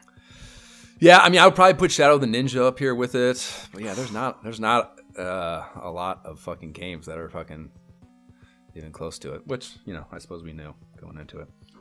So, I'm glad to have this checked off. I told you, fucking, dude, doing this with the side quest of Dragon Warrior 2 going on as well. Like, too much, man. Too bad, much. Terrible decision to pack all that into the same time period. I'm so happy that we are turning our attention to just a magazine episode, and just fucking gonna be able to casually go through that and take it easy, because these are just fucking epic undertakings, both of them, to be doing simultaneously. So yes, that brings us to next up. We are doing Nintendo Power issue 18. And you can subscribe to the pod on the platform provided by whatever dumbass company that serves up your pottery. Please rate and leave positive shit for the pod on that podcast platform of choice, or any other for that matter. The website is nyehentertainment.com/ISOH pod. You can email us directly at isohpodcast@gmail.com. Follow the pod on Facebook and or Instagram. A link to the YouTube gameplay videos playlist will be in the show notes. There's the ISOH subreddit if you want to get down with us on Reddit instead of those more mainstream platforms. And we don't have a Patreon, but if you like giving money to the things podcasters tell you to, would like to do so in our direction. The Able Gamers Foundation creates custom gaming rigs for gamers with disabilities, and that is cool as fuck. AbleGamers.org is where you can find them. T-shirts are on the website. They're dope, and proceeds on those after pod expenses go to Able Gamers. Jay, what are your socials? Gentleman JB without the second E. When I post, it's generally on Facebook just for the page, and sometimes some Instagram stuff, but otherwise that's my gamer tag. Let's play some Diablo or whatever else I'm getting into. Okay, I am on Instagram, MyShiftKeyIsBroke. I'm on Twitter at JoshFolan. My Oculus tag is MyShiftKeyIsBroke. Okay, bye. Bye.